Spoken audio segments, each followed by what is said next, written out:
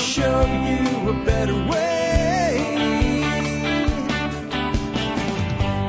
You don't have to be another face. Hi, folks. This is Jack Spirko with another edition of the Survival Podcast. As always, one man's view of the changing world, the changing times, and the things we can all do to live a better life if times get tough or even if they don't.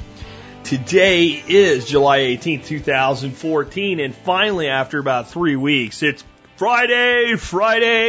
I wish I felt as good as that probably sounds. I'm still in recovery, but I do feel a lot better thanks to all the well wishes that have come out with my recent bout with some kind of terrible illness. And I do say terrible because it's one of the more debilitating things that I've come up with. I've had a couple email me and say, why don't you do an episode on how you deal with all of the things on a homestead when somebody's in that shape? And the answer is it's difficult. And you do what needs to be done and only what absolutely needs to be done. You go into a holding pattern and, you know, other members of the family step up and pull weight. But when it's a small family and you've been doing a large portion, there's only so much they can step up and pull.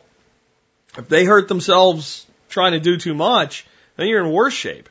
So you go into a position where everybody does what's necessary and what they're capable of just to keep things as status quo.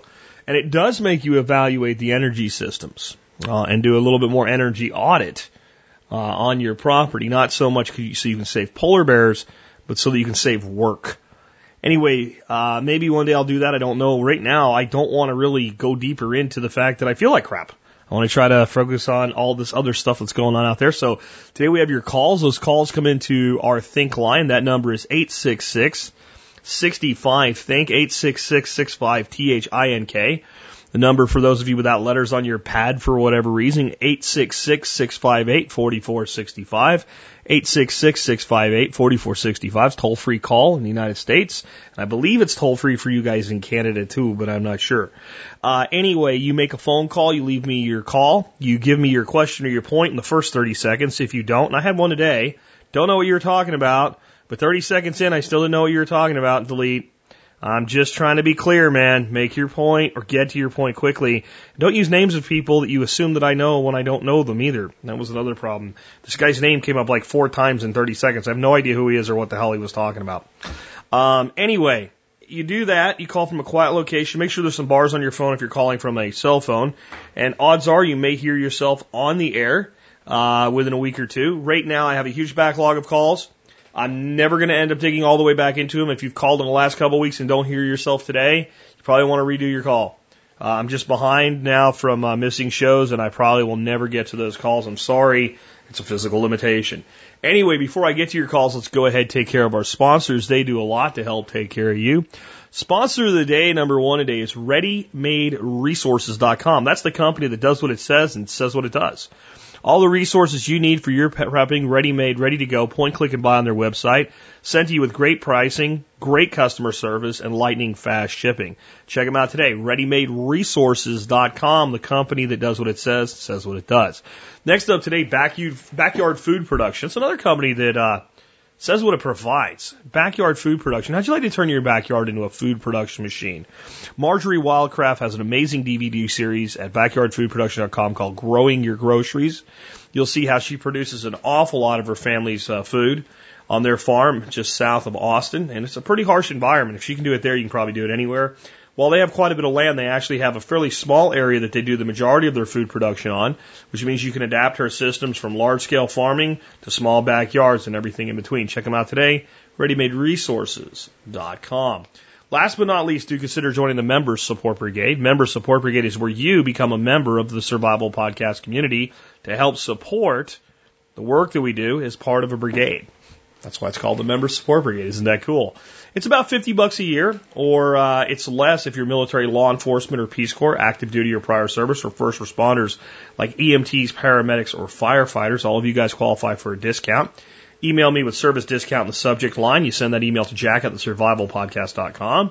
Tell me about your service in 1 or 2 sentences only is all I need, and I will get back to you with a discount code if you do that before, not after you join. Everybody else, you pay full price, but I think it's more than worth it.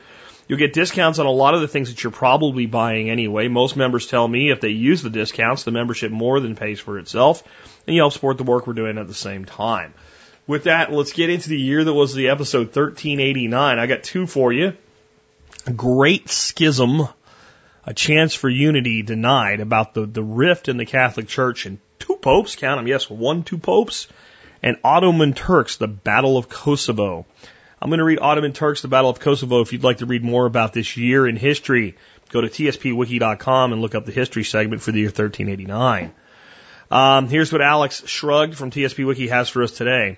While the Europeans have been fighting amongst themselves, the Ottoman Turks have been chewing their way through Bulgaria. Sofia has already fallen, and the terrain makes the Ottomans turn toward Moravian Serbia obvious. The key region here is Kosovo. So Prince Lazar leads a blocking force to meet the Turks. All the chips are on the table as the Battle of Kosovo turns into a death match. Prince Lazar breaks through the line and kills Sultan Murad I.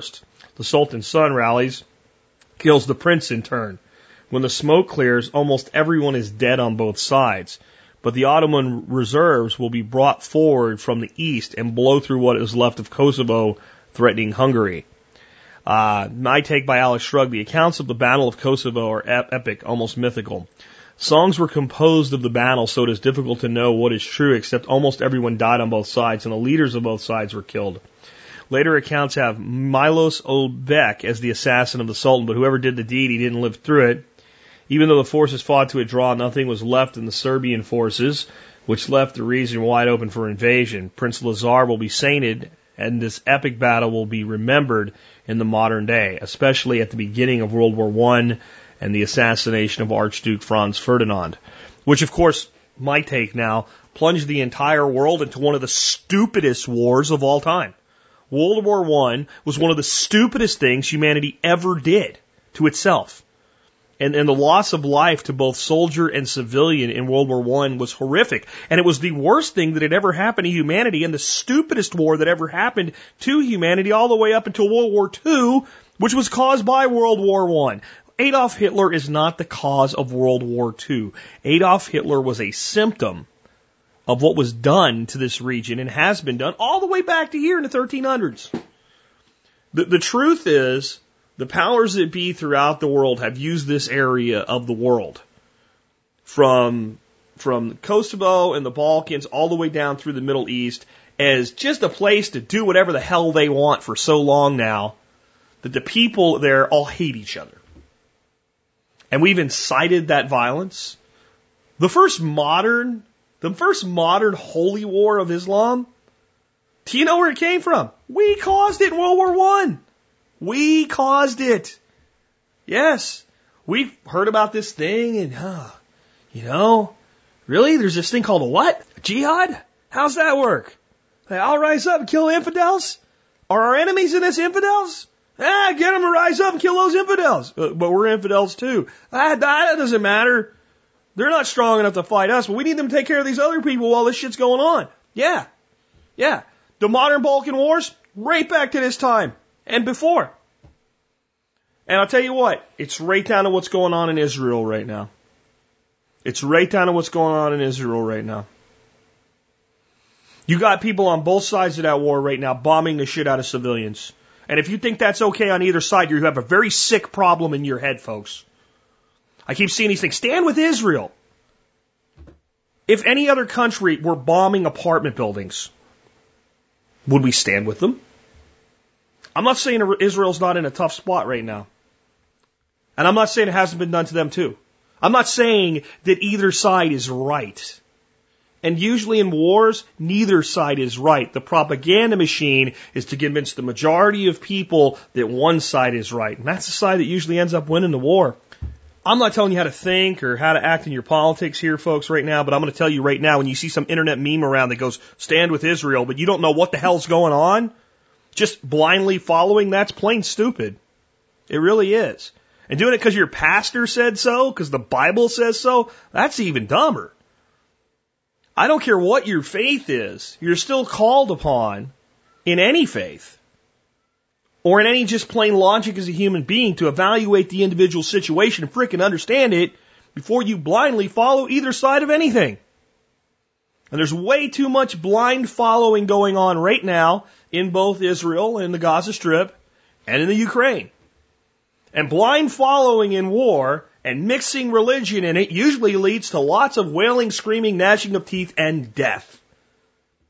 And in a day and age where we can irradiate people from halfway around the world and wipe out a city with one button, maybe we need to think a little bit more than we have in the past. I didn't know I was going to say this today, but this is your freaking wake-up call world. Blowing the shit out of people doesn't make you a hero. Blowing the shit out of people and winning in a war doesn't mean you're right. We've been studying wars now for about 200 years of history in these history segments. And I have yet to see a war go down in history where I could say it's clear that this side was right and this side was wrong.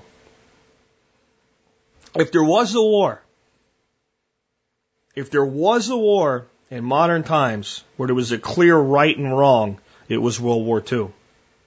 But the great evil that rose up in World War II was caused by multiple previous wars, including all the way back and until this time.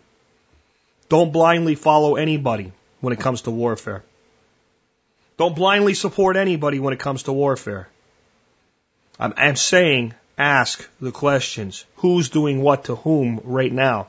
And would it be acceptable if anybody else did that? And if that offends you, that means you're not using your frickin' brain. I didn't tell you what to think or what conclusion to draw. I said to not draw a blind, stupid, ignorant, moronic conclusion because the TV told you something or the guy that knows a little bit more about the Bible told you something. Use your own damn brain and make your own damn decision. And if that talk offends you, really being told to think for yourself is offensive, well, let's get on to better things and take your first call of the day. Hi, Jack. This is Aaron from Michigan, also known as Barn Geek on the blog. I just wanted to ask how you identified the different types of comfrey. I bought some comfrey at a swap meet, and the lady didn't know what kind it was, so I'd like to figure out what that is. And also, I was wondering if you could talk a little bit about personal liberty. I've got some friends that are stuck in the rat race and don't see a way out, so I was wondering if you could talk on that. I appreciate all you do, Jack. Have a great day. Bye. All right, this is one of those things where you say something and people are like, dang it. The reality is, on some level, you just know the difference between 4 and 14. When you actually see both of them and you know what both of them are, you know the difference. And you'll look at a plan and go, okay, that's 14 and that's 4. This is very hard to do. And I do need to, as I get better here, and I was doing this whole series on comfrey, I'm going to actually take the camera and show you comfrey plants that are 4 and comfrey plants that are 14, so you can look at them. The thing is, the geese have eaten most of my comfrey, and a lot of the spots where I have comfrey growing, it's in really bad shape right now from the drought, even though it just poured rain yesterday. So I don't have really big, healthy plants of both varieties to show you right now. And no, I'm not worried that happens, because it's going to grow right back. But 4 has a very elongated, large, huge, pointed leaf as it matures. That's 4, I'm sorry. 14 does pretty much the same thing, but the leaf is more rounded. And it's hard to look at one versus the other and know which one you got without the two of them side by side, at least until you get to know what to look for. Here's the good news. It doesn't frickin' matter. It doesn't frickin' matter. It doesn't frickin' matter. It doesn't frickin' matter. It doesn't frickin' matter. 4 is considered to be a little bit better of a forage crop. And 14 is considered to be a little bit better for making fertilizers. It's bullshit. It's just people that get asked the same question and sooner or later they got to come up with something. 4 does seem to be with some livestock a little bit more palatable. 14 seems to have a few more animals that'll turn their nose up at it or what have you. But some animals maybe just don't like comfrey. Maybe, I don't know if any real heavy trials have been done to determine the difference. It works the same. It does the same. Both are sterile hybrids. Comfrey officinale, right? Real comfrey, true comfrey that'll reproduce from seed has much smaller leaves. It's more weed looking. I mean, you look at it, you know. It doesn't have these big giant leaves. It's more smaller leaves. And that'll reproduce from seed. And it works just as good on everything else too. In fact, it's probably better for medicinal use because it has smaller numbers of the alkaloids in it. So don't sweat it, but it's going to be very difficult for you to know the difference until you look at something else and see it side by side. And when you see the two side by side, you'll definitely notice that one is more pointed and one is more rounded. The more pointed is 4, the more rounded 14. And 14 gets a little bit smaller stalks. Again, in the real world, it doesn't matter. It's comfrey. It's Russian hybrid comfrey. Personal liberty. I'll tell you what. The number one thing you can do for personal liberty is what I just said in my rant. Think for your damn self. Don't tacitly endorse when you see a picture that says, click here to like if you think Obama should do this, or click here if you think the Republicans are doing that, or click this and click that and click this. Stop clicking shit. Okay? Stop clicking like the shit when you don't even know what it is. You want personal liberty, stop being a little bird in a nest that every time someone shows up and it looks like it's the mama bird you like and versus the mama bird your nestling likes, open your mouth and go, oh, please puke down my freaking throat and tell me what I'm supposed to believe. Ask your own damn questions and get your own damn answers. Don't believe anybody about anything if it doesn't pass the sniff test for you personally. There is nothing you can do for personal liberty beyond that. Or bigger than that, I should say. There's plenty you can do beyond that. But that's just step one. You cannot have personal liberty in your life if you let somebody else tell you what to think. Even me. I'll tell you what I think. And I'll tell you if you think this, you're a moron. That doesn't mean I'm right. But if you're going to tell me I'm wrong, or you're going to decide for yourself, well, Jack's wrong on this one, I disagree with him, know why the hell you believe what you believe. Most people in America today do not know why the hell they believe what they believe. They hate Obama, so the Republican guy must be good. And even if he sucks, he doesn't suck as bad as Obama. He might suck worse. He might suck worse. Do you know what you're getting, America? Do you know what you're getting in 2016? You're getting a strong man for president. Oh, yeah. You are. You're going to beg for it. You're going to get a guy that's going to step on more throats than Obama and Bush combined. You're going to get a guy that's going to be seen as tough, hard, willing to do the things that others will not. A true dictator. A true presidential dictator. And he's not going to come amongst this, oh God, look at this guy. No, no, no. He's going to be cheered. One side will bring him. I don't know which one, but one side will. It'll probably be a Republican. One side will bring him, and there'll be a contrast in a general election. You'll be able to see a strongman, and whoever strongman is going to win. The American people have been set up to scream for a strongman by a weak puppet. Obama's a puppet.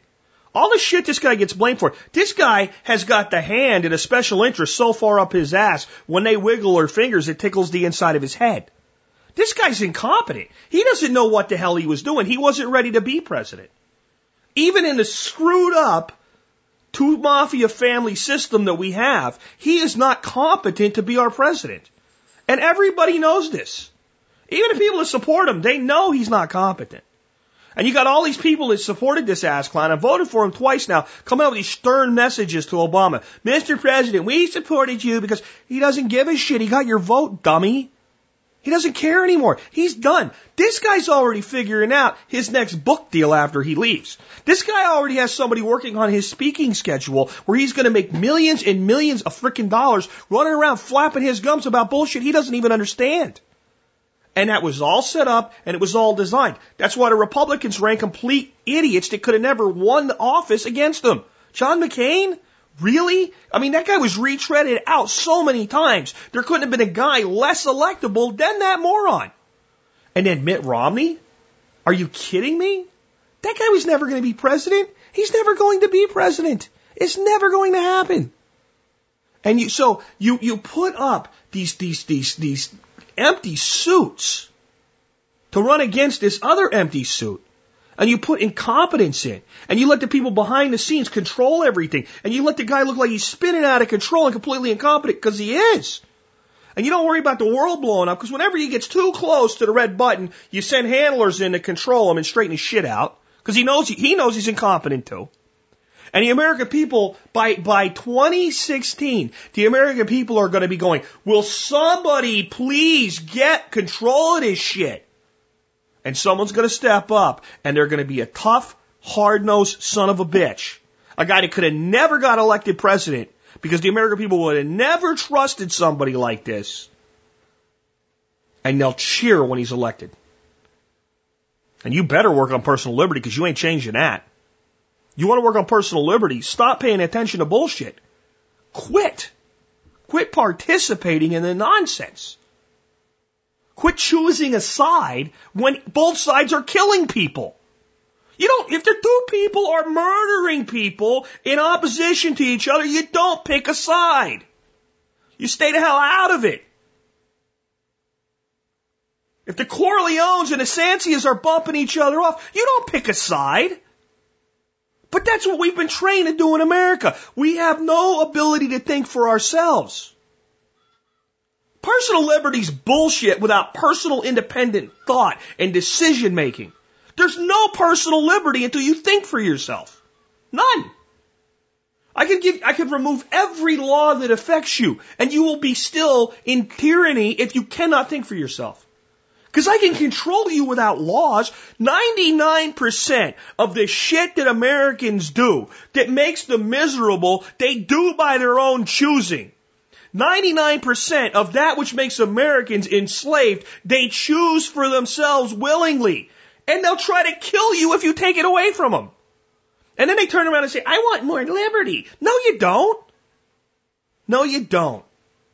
If you're not thinking for yourself, if you don't occasionally think the other guy's right, then you're a drone, a pre-programmed drone, and drones don't have liberty.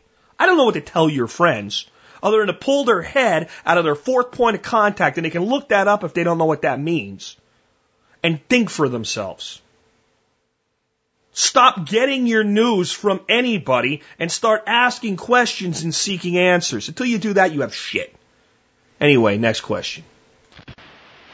Hi, Jack. This is Dave in Colorado. I had a quick question about making biltong out of store-bought meat.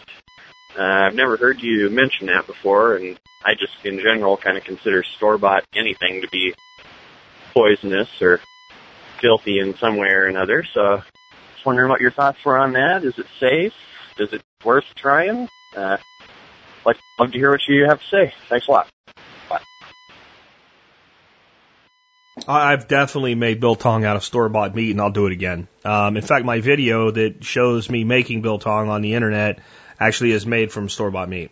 And I have to actually say, as much as I'm opposed to genetic modified foods, as much as I'm opposed to all the toxins that are in our food system, if your attitude is everything in the stores is poison, then everybody'd already be dead. I mean, there is a certain value to our food system. We can't just discredit the entire thing and say there's no value to our food system.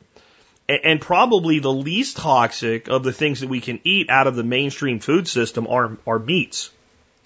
And I'll tell you why. Even with beef, and even with CAFOs, most cattle spend the majority of their life actually on grass. They're only corn finished.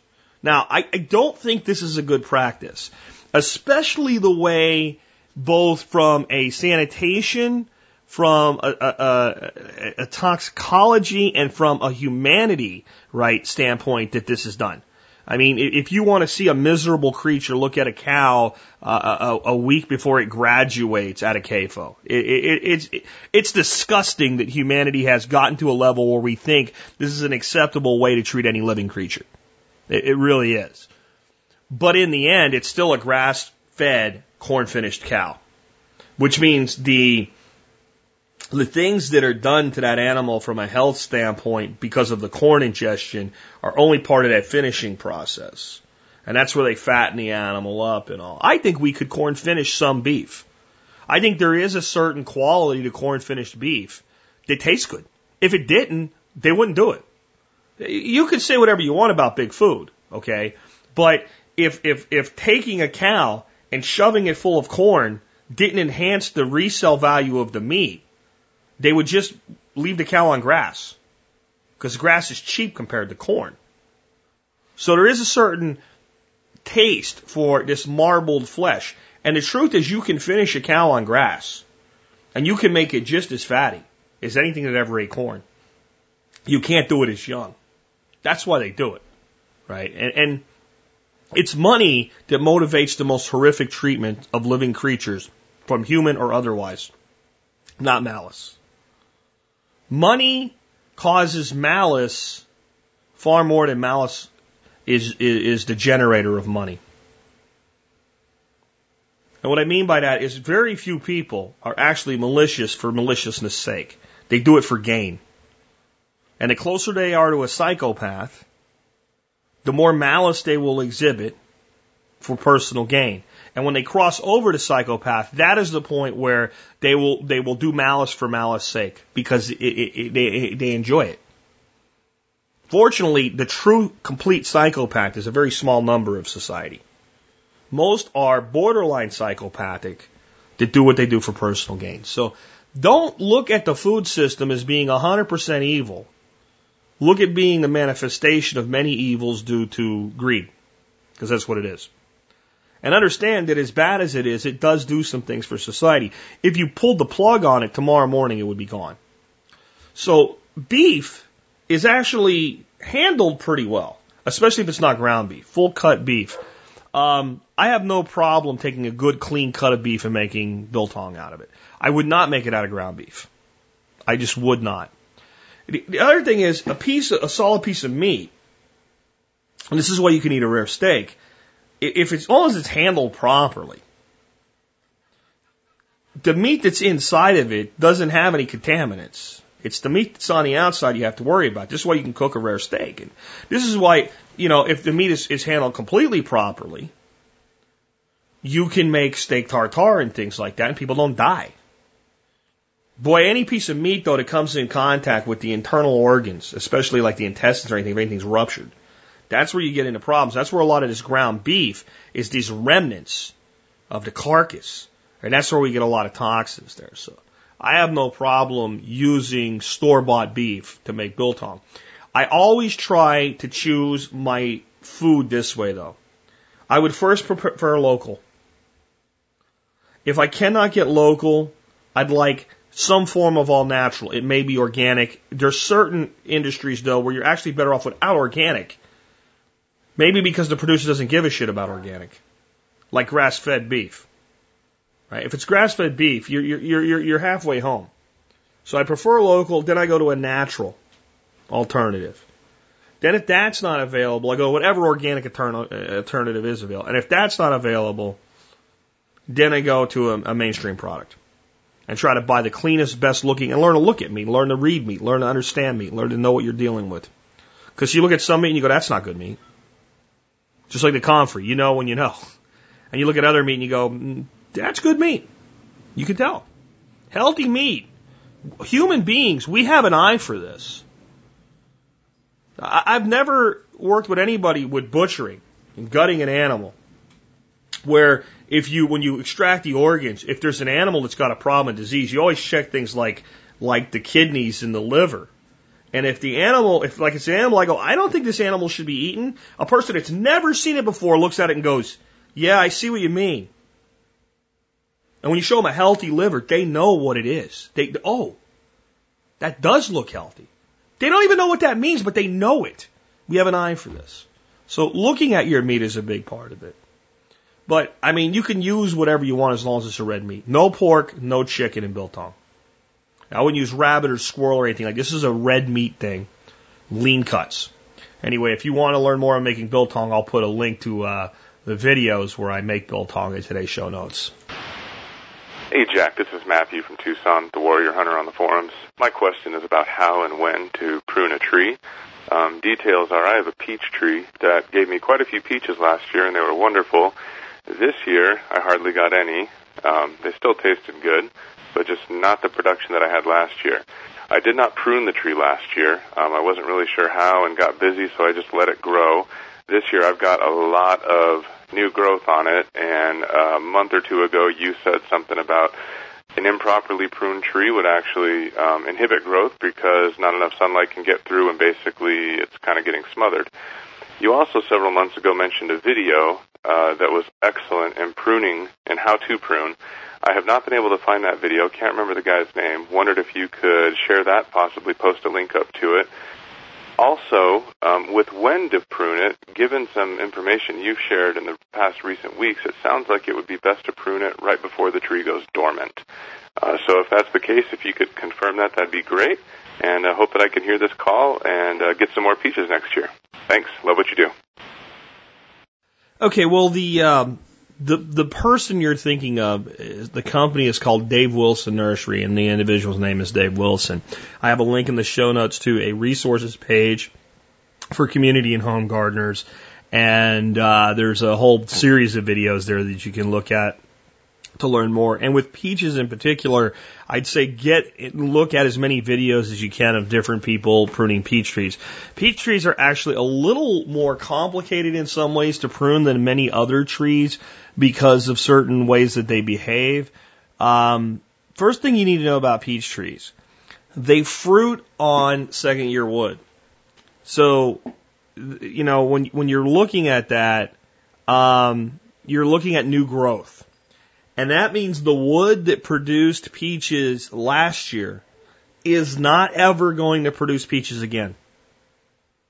Got it?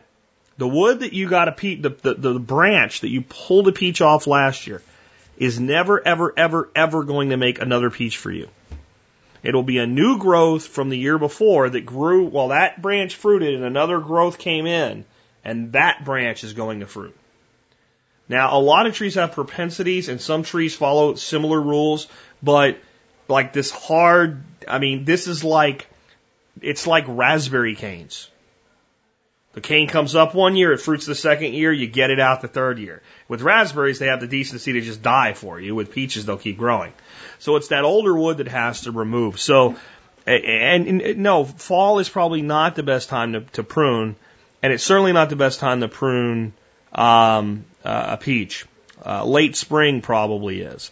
So let me kind of give you the way that you want to do this. You want to prune either when that tree's just getting ready to bud out, or the tree, you're just starting to see the buds. And you could usually, with peaches, the blossoms will actually show before the leaf buds.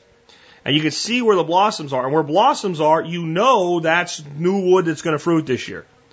So what you want to do first is you want to remove all the hanger shoots, rootstock suckers, water spouts, and the lower 3 feet of the tree. So anything 3 feet or down, coming up out of the ground or from the trunk of the tree, cut it off. Get rid of it. This lets your airflow come in. Step 2, all shoots above 7 feet high. Anything up above 7 feet high. This is for pruning kind of an orchard-sized tree here. Except for 18 to 24 inches of fruiting shoots. So that new growth that's out there, you want to leave that. Everything else, or beyond that 18 to 24 fruiting shoot, take it off.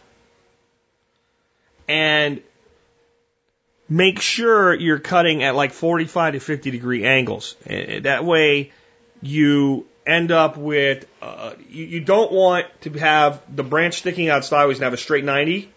And you don't want it standing up with a straight 90 because water can collect there and cause diseases and damages to the tree.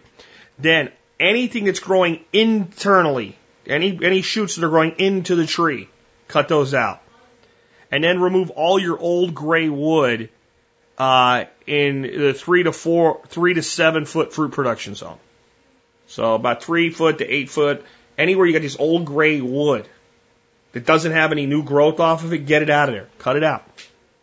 And that'll probably be most of what you need.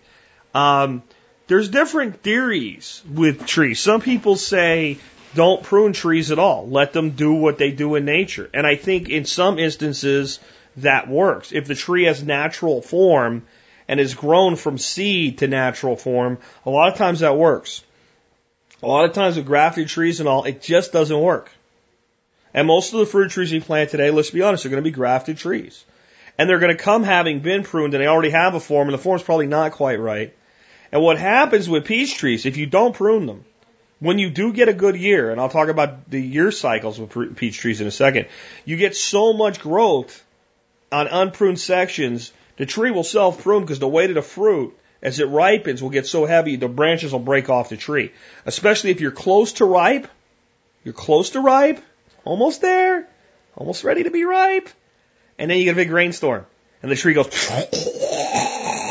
it just sucks that water up. Oh, yeah, late summer rainstorm, man. I'm going to take this up. And it goes, I got all these peaches that need moisture. Here you go, dudes. Here's your water. And that peach gets heavy, and there's 15 of them on one branch. It's crack. That limb breaks right off. Okay, now, on your experience is not even really that big of a concern, though. This is how peach trees are.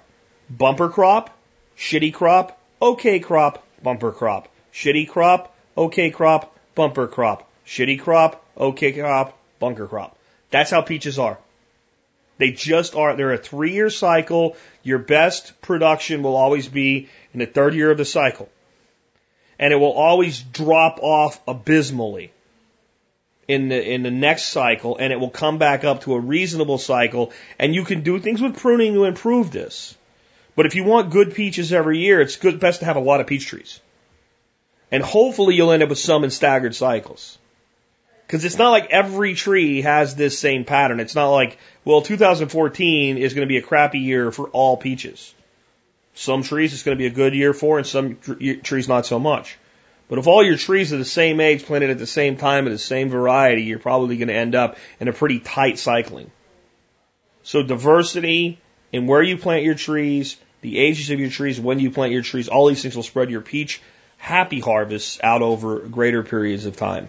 But yeah, check out Dave Wilson Nursery. I didn't know that he had a really good one on peach trees, but I bet if you dig in all his videos, he's got to have one. I have to say about Dave Wilson Nursery, I don't think there's another producer of trees out there today that's providing more resources to its customer base. And its customer base is made up of nurseries, commercial producers, and backyard gardeners.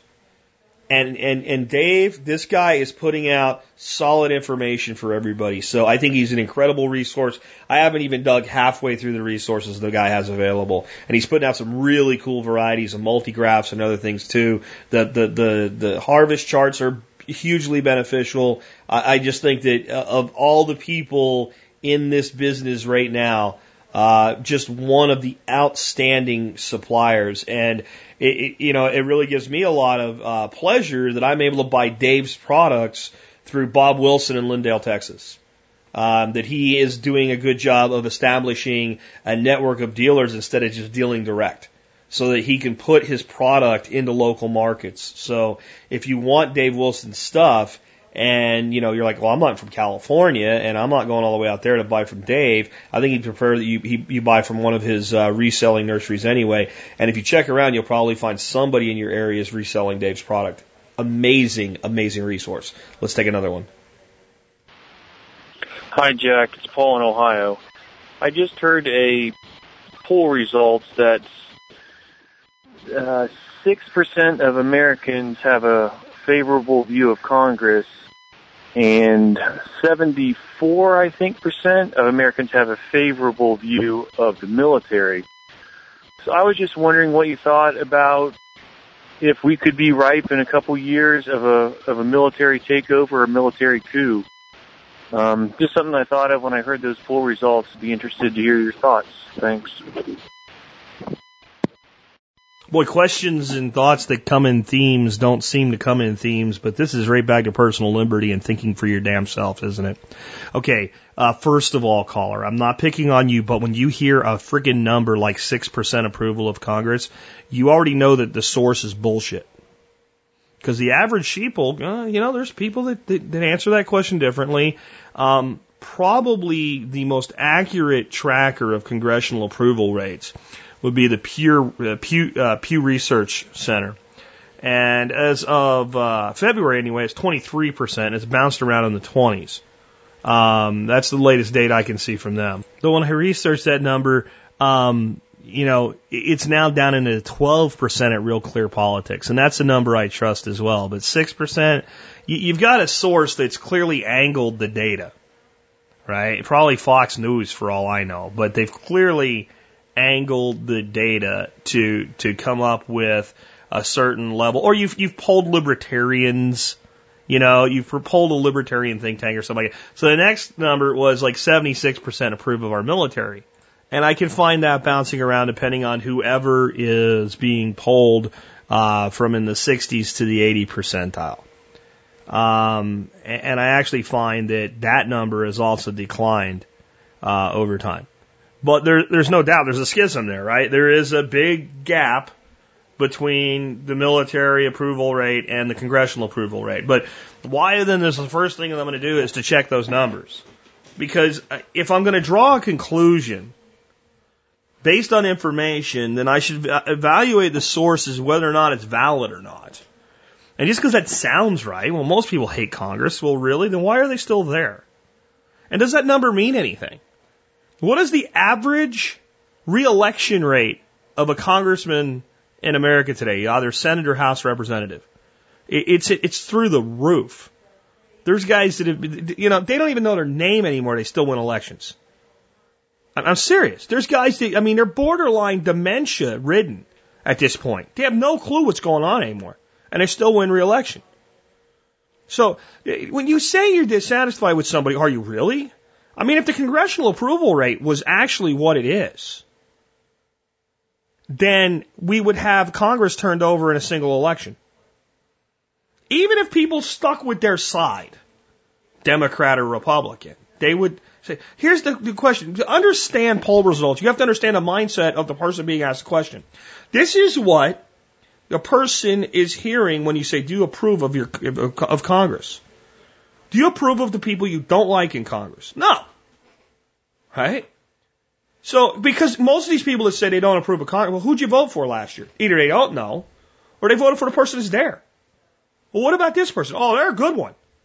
I meant everybody else. Because they don't think for themselves. Well, who do you vote for? I vote Republican. It's the damn Democrats I don't approve of. The question is not answered as it is asked. The question is answered, do you approve of the overall result Congress is providing to you right now? No, I don't get enough of my stuff. Because the average American has their head inserted deeply up their ass. The average American, if their head was represented by their fist, they're up their ass past the elbow. Okay? That's where the average American is. And when the average American says, I don't like Obama, or I don't like Bush, or it's not, I don't like them for what they're doing. I want more of my shit shoved down the throat of my fellow Americans. Now, why do we approve of the military? Well, first of all, as long as you live in this country, in general, the military doesn't do anything to make your life individually miserable. The military is not running the spy operations. That's the NSA, the CIA, the FBI. It's not the military. They might support it here and there, but overall, they got other shit to do. So, first of all, you're in a situation where the Congress is causing you grief, and the military isn't. So, of course, you would have a favor. But the reality is this is just more marketing to brainless morons. You go tell, especially right-wing conservatives, all soldiers are not heroes. And they will have the same violent reaction if you tell a bunch of liberal Democrats all teachers aren't heroes. And both sides are freaking mental morons. Of course all soldiers aren't heroes. I knew guys in the military that were freaking morons. And if you've served in the military, you know guys you serve with that are freaking idiots. You're thinking, well, how did this guy get in? Why is this person here? And we all serve with people that are ego freaks. They were more worried about themselves than the team. They're not heroes. We serve with people that they were there because they didn't have anything else to do. And it really didn't matter to them what they were doing at all. They're not heroes. The military has real heroes. And if you've served, you're not offended by this statement that not everybody that served is a hero. Because you probably know at least one that was. And you know how freaking insulting it is to that one to pat 80 on the head that never did shit. And didn't care. Yes, we have soldiers that don't give a shit, it's just a job to them.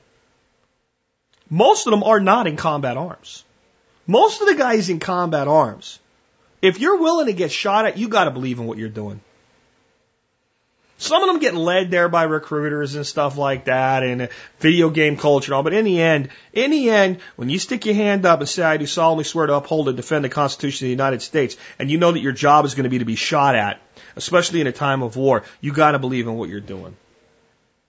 And those guys, Those guys have each other's back, and those guys risk and lay down their life for other people, and that is the definition of a hero. But it doesn't make everyone a hero. And it doesn't mean that every one of them sent into a war zone is a hero, and it doesn't mean that everyone that's sent into a war zone does their job with honor and integrity the way that they're supposed to be. But you've been marketed. Our best and brightest are soldiers. Our best and brightest are teachers. I'd like our best and brightest to, like, cure cancer. Seriously. Right? I don't want them teaching kindergarten, and I don't want them throwing grenades at people. I'd like our best and brightest to, like, cure cancer, solve the world's food problems, figure out new clean energy. I don't know about you, but the best and brightest minds, the smartest people on the planet, we want them teaching kindergartners how to frickin' know their colors? We want them running and moving with M16s? Or do we want them solving the problems in the world? The reason for the schism in the number is you've been marketed to the American people, all soldiers are heroes. All soldiers are heroes is bullshit. All cops are heroes. Bullshit. Many soldiers and police officers are heroes. Truth. And we'll see how high those approval numbers are if this military's ever turned on its own people. And let me speak to another segment of you people out there. I hear you all the time saying stupid shit. I do. I really do. This is what it is. I believe that 2/3 of our military would side with us and follow Oath Keepers. Well, first of all, you're probably not an Oath Keeper, and you probably don't know jack diddly shit about Oath Keepers. And as a founding member of Oath Keepers, I get to tell you that. Okay? Second of all, who is us? Who the hell is us? The Liberty Movement is one of the most divided, fragmented movements that's ever existed in history. It's why we can get so little done. So which us are they going to stand with? Third, what do you mean stand with us? Do you think our military will not use force to put down insurrection and rebellion when people are burning our cities to the ground because they're pissed off because their food stamp check didn't come through? You don't understand the military at all then. You tell the average soldier there's a bunch of people out there peacefully protesting. You see them out there? Yeah. We want you to go shoot them all. They're not going to do it. You got riots going on and stuff like that. You suit these guys up and send them in, they'll bust heads. They'll bust heads like any cop. And they'll believe in what they're doing. And on some levels, they have a reason to believe in what they're doing. What would you have them do? Stand by while they burn the cities to the ground? You think that's acceptable? You people don't know what the hell you're talking about. You people that think, oh, well, the military, they're all just guys like us and they'll all just come onto our side. You have no idea what you're talking about. They are guys just like us. They have families they have to feed. They believe in their country. Maybe a little too much right now. If you have a couple thousand or tens of thousands of people burning Atlanta, rioting in the streets, killing and raping people, committing felonies and high crimes of treason and rebellion and insurrection. That's what those are. That's acts of insurrection. You think your military is just going to show up and go, hey, way to go, guys. You're an idiot if you think that. Do you think we'll have a military coup, though, is the question? No. No. No way. You don't understand. You don't understand. This nation is not screaming for liberty right now. The people of this country are not screaming for liberty. They're just fighting the other side for their version of tyranny. There is no need for military coups. There is no need to put this nation into FEMA camps. There is no need for any of this. All of you throughout this country, by and large, now many of you listen to the show or not, but this is for America in general. Most people today are slaves that have fastened their own chains around their own wrists, their own neck, and their own feet. And they polish and shine their chains on a daily basis. They're very proud of their chains. They point to the chains of their neighbor and say, look, he is the one trying to enslave others. Look at these chains. He wants to put those chains on me. But if you try to pull that chain off of that slave, he'll kill you. He'll slaughter you for trying to take away the tyranny that holds him back. There is no need to enslave a nation that has willingly already enslaved itself. You can't show me anywhere where you can prove to me that even 10% of Americans even think for themselves anymore. All I have to do to counter your argument is show you Facebook. Like if. Like. I got a bunch of freaking idiots. Well, it's against the guy I hate more, so it must be like. You're stupid in the comments section. Oh, okay, you've made your point. There's no independent thinking in this country anymore. There's none. There's no need for a military takeover. No, it's not right for a military takeover. You know what it's right for? More tyranny, just like you're already getting, wrapped up in a bow and shoved in your ass. That's what it's right for. More of the same. Everything that we're losing, we're going to keep losing the exact same way we've been losing it, because wake the hell up. It's working. When you're trying to accomplish something, and it's working really, really good, you don't quit. You keep doing it. You keep increasing it. You increase its speed and you increase its virulence. That's why they continue to polarize you more and more into the D and the R, the great dichotomy of idiocy. That's why they're doing it. Because it's working, stupid. Hello? Like. Idiots. Think for yourself. I'm not picking on the caller at all here. I want to be clear about that. But why, you got to ask yourself, why do so many people hate congressmen and love the military? Because nobody ran a marketing campaign to tell you the congressmen were heroes. Congressmen run their own marketing campaigns to tell you they'll give you more shit if you vote for them. And the other guy is an evil, fictitious, villainous asshole that murders children for sport. That's political advertising. I am a great guy. I care about you. I might even use your first name someday. You might think it's you, but it'll be someone else. Please give me money. Please vote for me. And when I get elected, I'll give you all the things I've promised. And when I can't give them to you, it will be because of evil sons of bitches like my opponent over here. My opponent murdered 57 children yesterday with a baseball bat. He is a scumbag. He has taken money from lobbyists, the same lobbyists I have. His lobbyists are worse. If you elect him, your grandmother will be abducted from the emergency room, hauled out in the street, and knifed to get her out of the way. Vote for me.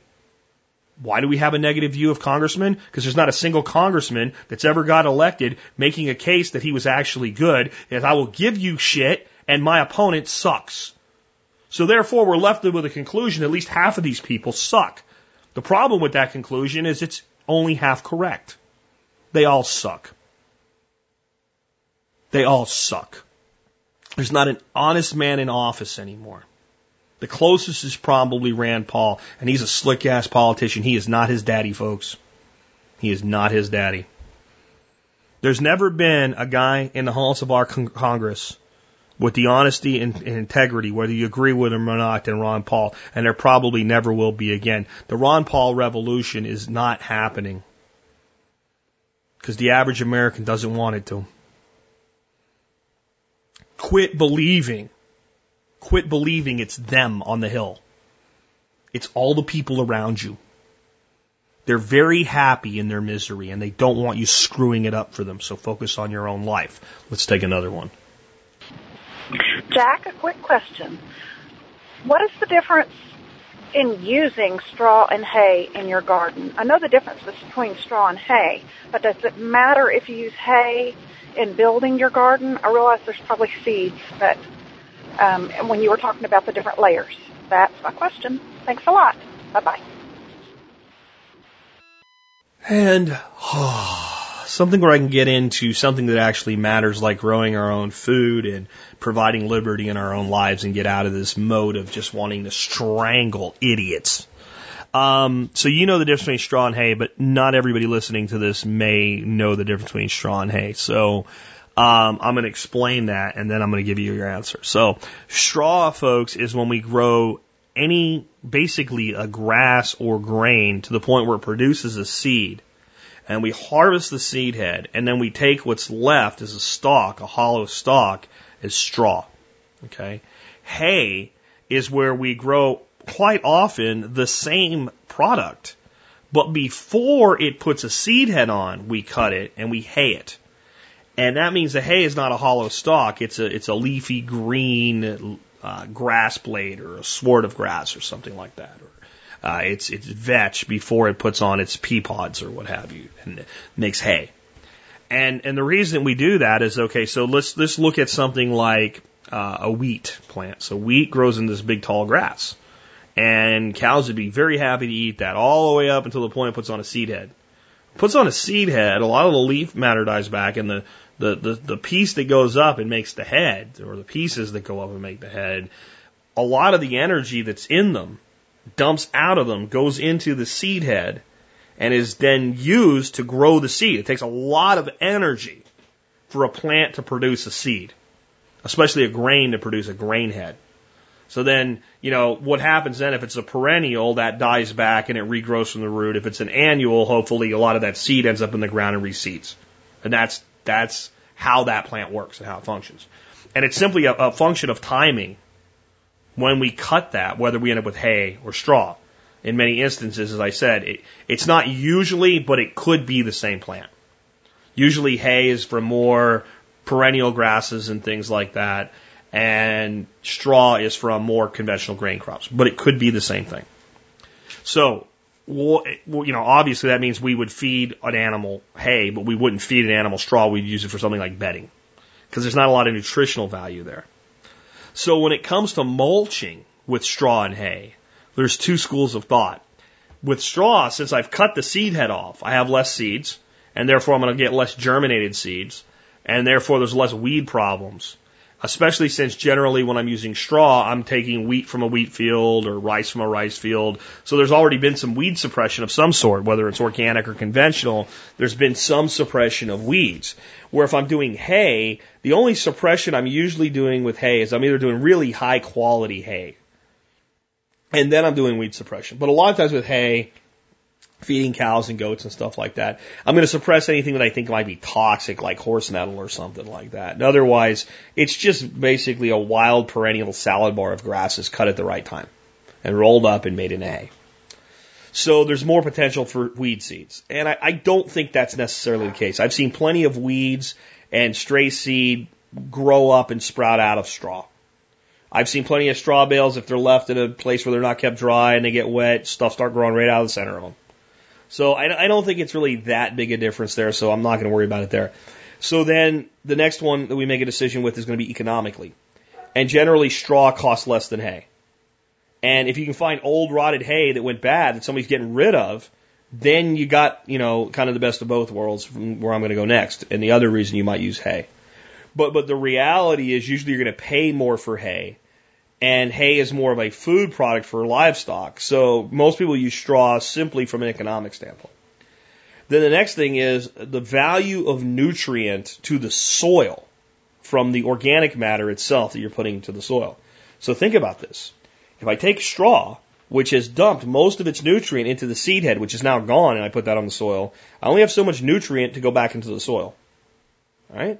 If I have hay, which is high quality enough with enough nutrient to feed a cow, or a horse, or a goat, or a sheep, then I have more nutrient also to go back to the soil. So all things being equal, to me personally, I would prefer to mulch with hay over straw. And I think the weed thing is canceling. The straw has, a lower seed count because it's cut after the seed is harvested. But the hay has a lower seed count because it's cut before the seed is formed. So I don't think the advantage is really quite there. But economically, I tend to use straw because it's significantly less expensive in my market anyway. I will pay about half for straw what I pay for hay. If they were equally priced, I would probably use hay. But then there's another consideration. The fact that I'm now taking a product that could be fed to an animal and putting it to the ground, I kind of would rather cycle that through the animal. Because if I take that out of the circulation and I don't cycle it through an animal, somebody somewhere has to grow something else so that that animal can be fed. Right? So I don't know that haying is the greatest process in the world, but there are areas I think that you need some hay to make livestock viable. I know there's proponents of all grazing that will say that's not the case. And I know that even them, when pressed, we go a little bit of hay in the winter. I mean, Greg Judy's a perfect example. I love Greg. I met him at Permaculture Boys. He is the salt of the earth guy. He is the number, and he'll even admit, yeah, we have a little bit that we keep on hand for those certain days when they just won't go out to pasture and it's the coldest time of the year and, you know, everything's iced up and frozen. But it'll also tell you, but other than those very few days, that cow can easily get through snow to get the grass underneath it. And that grass is nice preserved in that nice cool bed of snow. So I don't know that haying is, I will say this, I don't think haying should be done at the rate that it is currently being done, but given that it is being done, it's a little difficult for me personally to take a food quality resource and turn it into a mulch quality resource when there's so many other things we can use for mulch. But I wouldn't fault anybody for it, and I think your results might be better, to be honest. Let's take another one. Jack, what hardware and software would you recommend for interviewing someone? Would the hardware and software you use to do your podcast work for interviews? Details are, I'm going to be spending about a week with my dad in August, and I'd really like to, just as we're sitting around the kitchen table talking, to record some of it. I missed that opportunity with my grandparents, and I really regret it. I've tried to record my dad before with an iPhone and with a little pocket recorder, and neither one worked very well. The quality just wasn't good. You know, there is some noise in the background with kids and family and stuff. And I could get away for a few hours, but, you know, I'm just, for the volume, I'm just going to have to put up with some background noise. He's got some amazing stories, I think. He raised his own pigs at 12 years old, castrated them with a pocket knife. Then he later went to Germany when the wall was still up in the army. Later he treated people as they came back from Afghanistan and Iraq.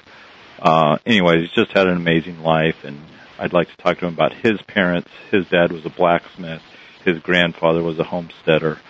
Anyways, thanks a lot, and let me know. I'm thinking a microphone for a laptop, but I would have no idea what software would work. Thanks a lot. Bye. Well, what I use day to day will work, and it'll work fine, but with some caveats I'll cover. I use a Samson, SAMSON CO1U studio condenser microphone with about $120 microphone. Uses a USB, plugs into just about any PC computer. It works just fine. I use software to record called Audacity, Audacity, Audacity. It's free. You can download it. Most podcasters use it. Except for when I am producing an interview show where I use Pamela along with Skype. I always use Audacity for every podcast that I've ever done since I got out of the car and stopped using a handheld recorder. But here's the deal. Your problem in past recordings probably has nothing to do with the little recorder, and it has probably very little to nothing to do with the iPhone. Those are probably not your problems. The number one thing is the microphone, and then even with that, it's getting the person to speak up into the microphone. Not away from the microphone like this, and not away from the microphone like this, and not over the top of the microphone like this, and not... Well, yeah, you know, it's funny you ask about that because blah, blah, blah, blah, blah, and they just fade off. And because people are intimidated by microphones. And they move further and further and further and further and further and further and further away from them constantly. So much so that I have a rule now. I've tried it once or twice, and I don't break this rule ever again. I will not interview people in person. Unless they are professionals. Unless they've done interviews before, they're comfortable with interviews and they're comfortable with microphones, and especially when I'm using a single microphone, which is what I usually have to do because I don't have mixer boards and stuff like that, where they're comfortable with me leaning and answering a question and then backing out and them getting up on the microphone with a closed gate and answering it. It's going to be tough to get your dad to do this, and older people are even worse about it. So I've had several people, some of you listen all the time and you're good friends, I'll come over to your house and we can do this interview. I'm like, no, I'll call you on the phone. That's why I won't do it. Because I'm sitting there looking at Audacity, I'm watching my audio, right? And I'm watching these big blurbs of audio, and then the person starts talking. I see little tiny signs, little itty bitty bitty tiny quiet, blah, blah, blah, blah, blah, and they won't talk louder. And you keep pushing the microphone at them, hello, and they won't do it. I'm telling you, this is going to be your biggest problem. So there are some things that you can do to combat this, and here's what I'm going to suggest. Number one, put the microphone closer to the person you're interviewing than to yourself. You're going to be willing to ask the question loud, and it'll be much easier if it's muffled a little bit to understand what you asked than what the person answered.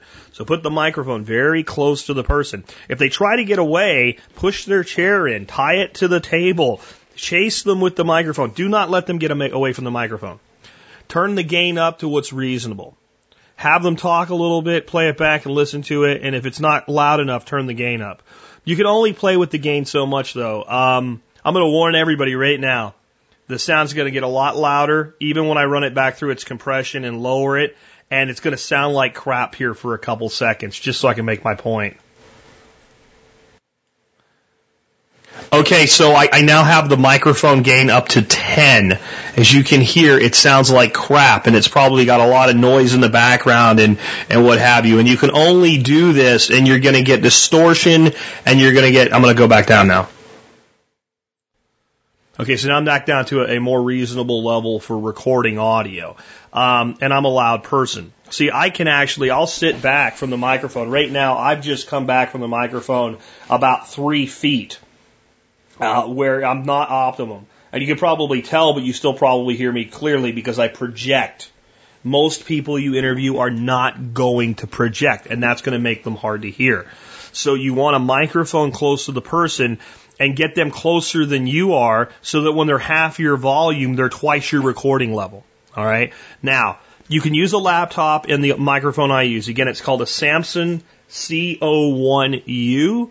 I really like it. It'll work well for you. If you have an iPhone or you have a Mac, I have a microphone that I think is far superior, and it has a feature that's great for what you're trying to do. The microphone is made by Apogee, Apogee. It's an Apogee professional microphone for iPhone, iPad, and Mac. And it makes wonderful quality recordings to an iPad or an iPhone. And it's not the MP3 player, it's not the iPhone, it's the microphone, and it's the proximity of the microphone and the volume of the speaker that you're having issues with.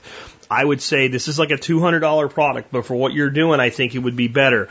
One of the best things it has on it is a gain switch on the side of it. And the quality of the sound of this is better than my Samson. I'm probably going to start producing on my Mac soon, and I'll use this microphone instead when I do. The quality we got when we did some field interviews with it using an iMac, and what do you call it? The Macintosh lapbook, the whatever it is, I don't know. MacBook, right? It was just beautiful. It was every bit as good as the studio stuff I do here. But it has that little switch on the side for gain, up and down, a little rotary switch. And that means that when he's talking and you know it's not loud enough, you can just, without any kind of messing with the device, you can just reach down to the microphone and turn it up. And that means you can actually back it down a little bit when you ask your question, you know you're being louder, and you can turn it back up. And you can probably be okay turning that thing just about all the way up. Test it first and see what works best. It's a little smaller microphone. It still looks kind of fancy. But it is smaller than the Samson, and that might be a little less intimidating. And that's probably, if you have an iPhone or an iPad, that is probably what I would use. And I think you'll be much more happy with it. You're probably not going to find a deal on this thing. Apogee seems to do a really good job of protecting their distribution channel. You can buy it on Amazon. You can buy it right from the Apple Store. You can buy it on their website. Same price everywhere. So it's an expensive product, but let me move on to now what you're doing. I think it's incredibly important what you're doing. And I think one way or another you should find a solution that works for you, your budget, your time, your ability, and you should do it. And I think that we need more people doing it. We need more people doing it. I'll tell you, if you have to, get a USB headset, okay? Like looks like something you do phone support with. That has a microphone, a boom mic in it. Put it on his head. Ask him a question. Write down what you asked him. And that way he can't get away from the microphone because it's attached to his body. Put a lapel mic on him, whatever. Get it up next to him so you can hear what he's saying, because what he's saying is what's important. Studio production quality, interview is not important. Being able to hear the words of the prior generation who's no longer with us 10 to 15 years from now when we're really going to freaking need it, man, if anybody's doing God's work, that's it. That needs to be done. I mean, there's so many guys, just actually very few people left, really, that really are from the World War II generation and know what they know and know what they've been through and preserve that, the good, the bad, and the ugly. And most of these guys are at a point now where they're going to tell you what they really think and not worry about offending anybody anymore. And frankly, we have a big problem in America. Nobody says what the hell they think because everybody's afraid to offend somebody and bend somebody's nose the wrong way. We have a lot of pain in our society today because no one will tell the truth anymore. And if I've offended you today, that's part of the problem. You shouldn't be offended because somebody tells you what they think. Especially when the follow-up to it is, if you don't agree, figure out why you believe what you think for yourself. And most of these older guys have given themselves permission to tell things the way they really see it. And we need to preserve that. So good for you for doing that. But that's I would use one of those two solutions, personally. That's based on my knowledge. And like I said, if nothing else, get a headset with a boom mic on it, plug them into a computer, and just ask them. You know, lean close to them when you ask the question to try to get your side recorded, but honestly, you can learn enough editing and Audacity. You can record your questions, write your questions down. You could, record them post-production and splice it all together. It's not that hard. Let's take, in fact, it's 20 minutes on YouTube. You learn everything you need to do to do the basic editing in Audacity. And you can put those files out in MP3. You'll need to get a thing called Flame DLL plugin for Audacity after you download it, but it'll tell you the first time you try to generate an MP3 that it needs that, and you can look it up and get that. Let's go ahead and take another one. Hi, Jack. The Yellowstone supervolcano was thrust back in the news this week due to renewed activity. In fact, it's been had many interesting developments over the last 5 or 6 months or so. While you teach us to prepare primarily for events that have the highest likelihood of happening in our lifetime, how would you suggest someone prepare for Yellowstone's unlikely eruption? Thanks. I might sound a little bit curmudgeon today, but you do not prepare for a Yellowstone volcanic eruption. You don't even worry about it. You just don't. Because you're looking at a 1 in a kabillion event actually happening. And 2, depending on your proximity, your problems are over because you're dead. And then for the rest of the world, you're talking a new ice age, you're talking death and mass loss of life on a level you can't even comprehend. You're talking something on par with a comet strike. You're talking the hammer of God. And you can't live your life worried or obsessed about something like that.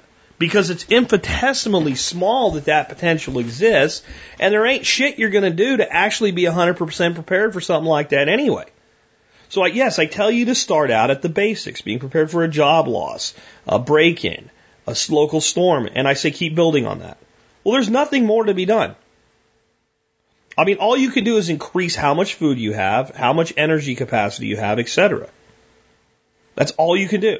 So if you're worried about a big disaster like that, you need a 1-year minimum sustainability independently. And at that point, maybe society will have its shit together enough to be part of the long-term solution. Maybe not.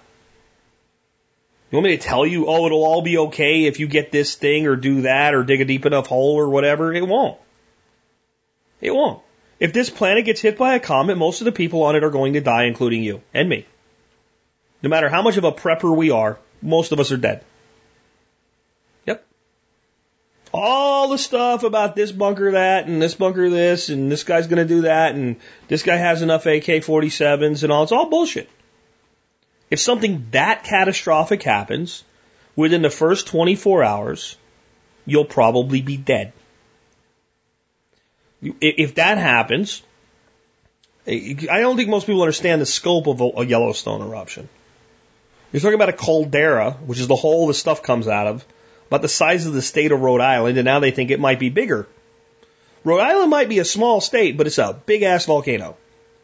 I think it might be significantly bigger than that. I mean, if you think about what one little shitty volcano in Iceland did to air travel over Europe, you're talking about the ash fallout thousands of miles away will land on the roofs of buildings. Inevitably, storms will follow. And if the weight of the dry ash doesn't collapse the building onto the people inside it, the wet ash will. There's an interesting documentary. It's called When Yellowstone Erupts. And it's on Discovery or Nat Geo or something like that. And it's If Yellowstone Erupts or something like that. And they go through the scenario, what would it be like? And the eruption that happens in that is like, well, this is as good as we could have hoped for. It's bad, but it could have been worse. And it's really, really bad. You got starvation globally. You got pestilence and disease globally. I'm going to be prepared for that. No, you're not. You do what you can do within the life that you have and the means that you have to do the best for yourself. I mean, the reality is you could die today. Odds are, as big as this audience is, somebody that hears my words will die this week. It's a sombering thought. It's probably true. And when you go to big people like Rush Limbaugh, I guarantee you, reaching 4 million plus people a day or something like that, or he's more than that. I think Beck's reaching 4 million people. This guy's reaching 4 million people a day, like one person at least that hears his voice every day is dead. Does that mean if you listen to Glenn Beck, you should plan to be dead tomorrow? No. There's a lot of shit going on in life that might be really important and enjoyable that you need to be planning for so that it doesn't become miserable because, I thought I was going to be dead. Somebody had to die. I figured it was going to be me. The reality is the only thing you can do to prepare for these bigger disasters is more of the same of what you do to prepare for the smaller ones. Means of defense, means of providing your own food, energy, water, comfort items, dealing with your waste, your health, sanitation needs. And you are not going to be prepared for Yellowstone to erupt. I'm going to say it one more time just so everybody understands me. You are not going to be prepared if Yellowstone erupts. The most freaked out, tricked out, doomsday bunker prepper is not prepared for if Yellowstone erupts. They maybe do better than the average person. Maybe, depending on where they're at. To the dead.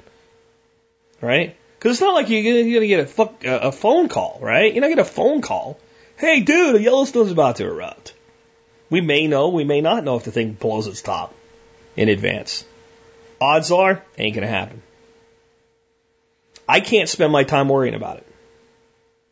I got too much living, too much life, too much world to be focused on that one thing. Or any one thing of that size. The reality is, through thousands of years of human history, disasters of the scope of what you're talking about are a very tiny filament. And one would do well to be prepared for that which is likely above that which is unlikely. And you just keep doing more. I'm not saying to stop. I'm not saying when you're prepared to have the most basic disasters, quit prepping for more. I'm not. I'm just saying that accept the fact that there's a certain fatalistic outlook that you have to have. I mean, the ones I love the most are, Jesus is coming. Well, your problems are over, man. Relax. If what you say is true, you can just, it's all in the Bible. This has all been prophesied. The world's going to end next week. Cool. You should be happy as crap. Right? You're going to get raptured or something like that, I guess. I don't know. I mean, I'm not worried about that. But if you are, then you should be happy. I think what's even worse is the ones that are like, well, since Jesus is coming, I don't have to worry about being prepared. Yeah, check out the people that tried that in the past. They all ended up really disappointed. Really, really disappointed. No. The way you prepare for the big disaster is get prepared for all the little ones first. And then get prepared for all the mid-sized ones. Then get prepared for the long-term disaster that we're in the middle of right now. The destruction of the middle class in North America. Which isn't going to happen. It's happened and it's getting worse. and then keep building from there and build as much resilience in your life as you can. It's still going to come. I don't care what the disaster is. Food, water, shelter, energy, security, health and sanitation. Those 6 things. It will never change. There is no disaster where it won't be those 6 things. From the biggest to the smallest and everything in between, it will be those 6 things. So if you think Yellowstone's going to erupt and it makes you sleep better at night, be prepared to live in a hole in the ground for 5 years. I just think most of those resources, the time and the money and the energy, could be better spent in other ways. And I honestly think that most of the world is dead if that happens. You asked. Let's take another one. Hi, Jack. This is Simon from Montreal, Canada. I was wondering your thoughts on UBI, or Universal Basic Income, for America. Get rid of welfare, food stamps, and all other safety nets and the huge bureaucracy around them, and give a monthly stipend to every citizen to get by on. The same amount for the rich and poor alike. As more and more jobs are lost to machine automation, it's seen as a way to keep society and the economy running, working towards a world where we're all ultimately working less. The Swiss are considering this kind of system already, so what do you think?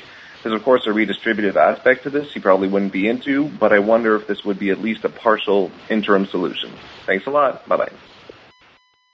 Well, there's probably stupider solutions to our current problems, but I haven't heard one recently. It's probably the dumbest thing I've ever heard in my life. All it is mass extortion and theft from those who produce, given on to those who don't do jaggedly shit. Because for this system to work, all the people that actually are net producers have to lose in it. We already have it. It's called a tax return. We already have this. Producers get some of their money back. By proving that they didn't make as much as the government says they did through deductions. And consumers suck at the tit of everything that's left. All you're proposing is a recharacteristic of the distribution system. Because no, everybody doesn't get the same. Even a model, okay, we're going to give a universal base income of every person of $30,000 a year for the basic needs for life. Okay, well, that's not going to work. Because most people that are making, let's say, in that model that are making $60,000 or $70,000 for that model to work are going to have to pay more than their UBI and income tax for it to work. You have to have losers for there to be winners in that system. And let's face it. If the UBI is high enough that I actually can live on it, why would I work? I have to be stupid to work. The only way this has ever actually functionally worked has been where a state, upper or lower case, because Alaska sort of does this, has had a natural resource owned, managed, and run by the state that they are capable of selling outside of the state for enough income to bring enough new money in to actually be able to pay the distribution scheme. So in other words, Saudi Arabia can do this. I think they do. And they still have a lot of poor-ass, unhappy people there. Libya did this. I don't know if they still do, but they did it under Muammar Gaddafi. Remember that evil guy? Yeah, everybody in Libya that was a Libyan citizen got a UBI. And that country was still a shithole. But they were able to do it because there's not that many people there. They produce a shitload of oil. They get a shitload of money in for the oil. They have enough profit from the oil to create profit so they can create profit sharing. That's what UBI in a country like that is. Our country doesn't do this. We actually believe that individuals have right to property here, at least a little bit yet. So most of the industry is privately owned. So you can only do UBI with publicly owned industry because you can't do it with taxes. The numbers don't work out. We'll just tax the rich. They'll leave, dumbass. They won't pay. I'm not saying any more on this one. It's a stupid idea. Let's take another question. Jack, Clinton in Northwest Ohio here. Question for you regarding tax and income tax. I've heard a lot of people talk about earning more money, getting bumped up into the next tax bracket. My understanding is that every $50 there's a new tax bracket, and they charge you a little bit more tax. If I'm right, okay, all right. I just don't get it. But if that's not the case, or if they're talking about something different, if you could explain that, I'd appreciate it. Thanks. No, that's not how it works. Though I can understand how people, especially people filing on a 1040EZ, would come to that conclusion. When you file the most basic type of tax return, the type of return that most Americans file because they don't itemize, they don't have enough income to justify it, you fill in some basic forms off of W-2s and standard exemptions and things like that, and then it says your income is. And unless you're using some kind of a computer program, if you're still doing it old school style, there's a book every year, and you open that book, and it says if your income was X to X, pay X, and if it's Y to Y, pay Y, and if it's Z to Z, pay Y. So, and it looks like it moves in like $50 increments, and those are taxes due, not tax brackets. Okay, so in other words, it's doing the calculation for you based on some averages, and it's saying basically if you're at the bottom, you're getting a little bit screwed. If you're at the top, you're getting a little bit unscrewed. But in the end, this is the amount of money we'll take for people in this income bracket. But let's say that number was 10%.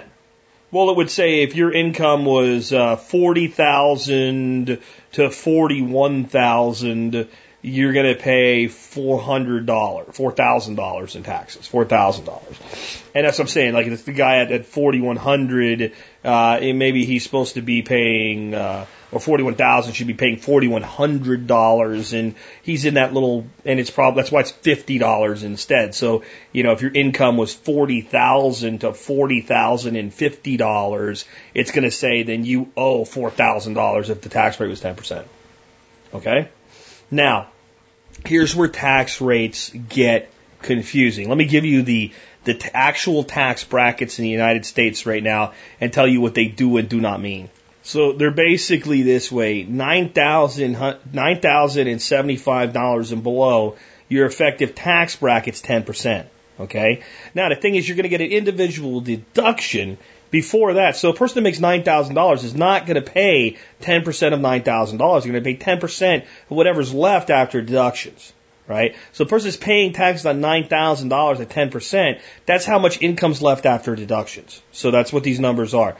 So when you go above $9,075, up to $36,900, you pay 15%. Okay? When you go above $36,900, all the way up to $89,350, you pay 25%. When you go above $89,350 all the way up to $186, okay, this is for single filing, by the way, just to give you an idea how this works. So from $89,350 or $360 up to $186,350, 28%. $186,350 up to $405,000, 33%. $405,000 and some change. $405,100 and above, up to $406,750, 35%. And if you happen to have reportable income in excess of $406,750, you now pay the maximum tax bracket of 39.6%. So, if you are a person that made $100,000 last year in taxable income, you're in the 28% tax bracket. Does that mean you pay 28% tax on $100,000 or $28,000? No. This is one place where the right wing that says we're overtaxed is disingenuous when they say, well, you're paying a third of your income to the government then. You're probably paying a third of your income to the government, but you ain't doing it from income tax. Because here's what happens. On the first $9,075 in income, you pay 10%. On the income between $9,000 and $36,900, you pay 15%. On the income between $36,000 and $89,350, you pay 25%. And on the income between $89,350 and $100,000 even, you pay 28%. And this creates what's called an effective tax rate. All right? So if you want to see how that works, if I actually do the numbers and the calculations that I'm not going to put you through listening to on the air, $100,000 in income, taxable income, right now, you would pay income tax of $21,176 on.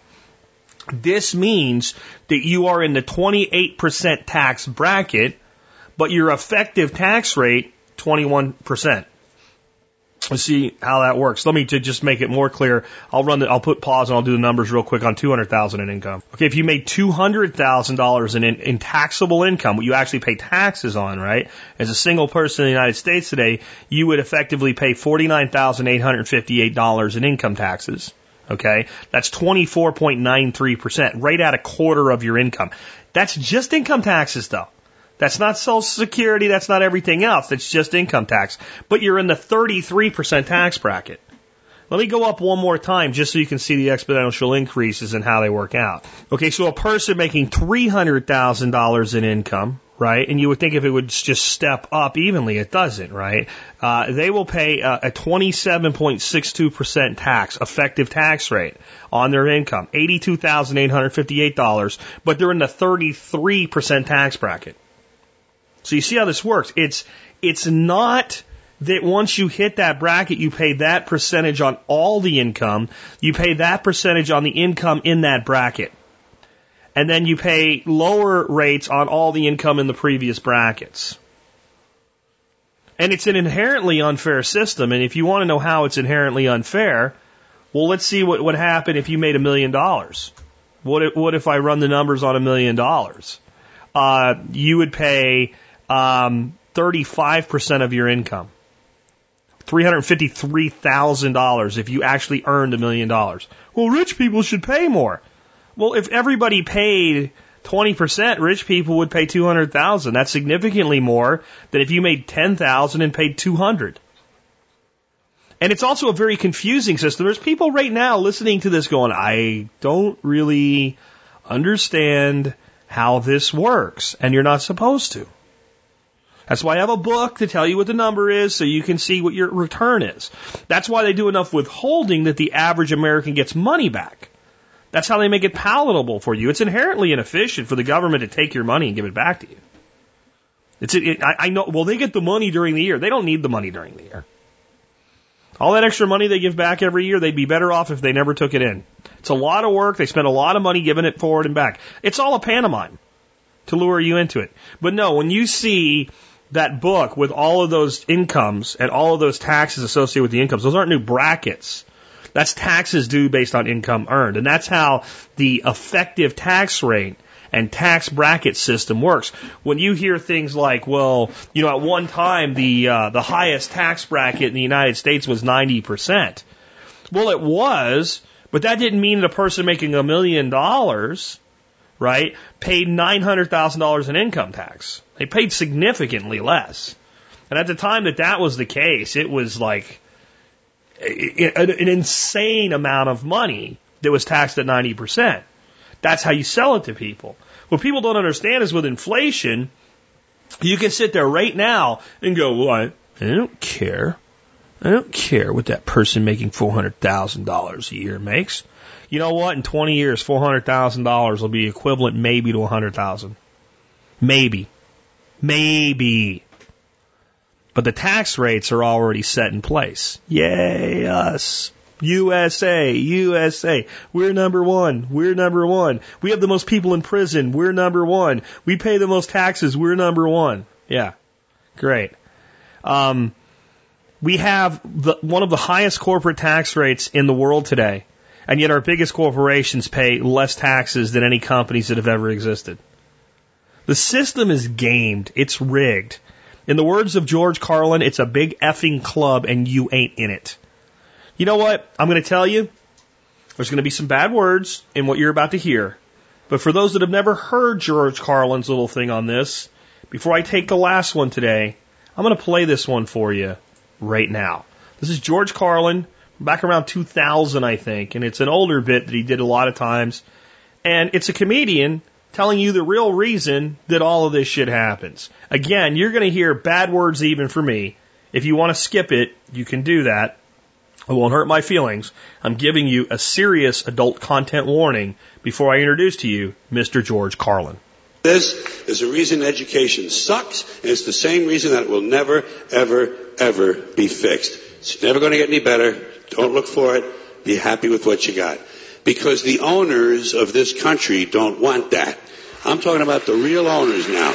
The real owners, the big wealthy business interests that control things and make all the important decisions. Forget the politicians. The politicians are put there to give you the idea that you have freedom of choice. You don't. You have no choice. You have owners. They own you. They own everything. They own all the important land. They own and control the corporations. They've long since bought and paid for the Senate, the Congress, the state houses, the city halls. They got the judges in their back pockets. And they own all the big media companies, so they control just about all of the news and information you get to hear. They got you by the balls. They spend billions of dollars every year lobbying to get what they want. Well, we know what they want. They want more for themselves and less for everybody else. But I'll tell you what they don't want. They don't want a population of citizens capable of critical thinking. They don't want well-informed, well-educated people capable of critical thinking. They're not interested in that. That doesn't help them. That's against their interest. That's right.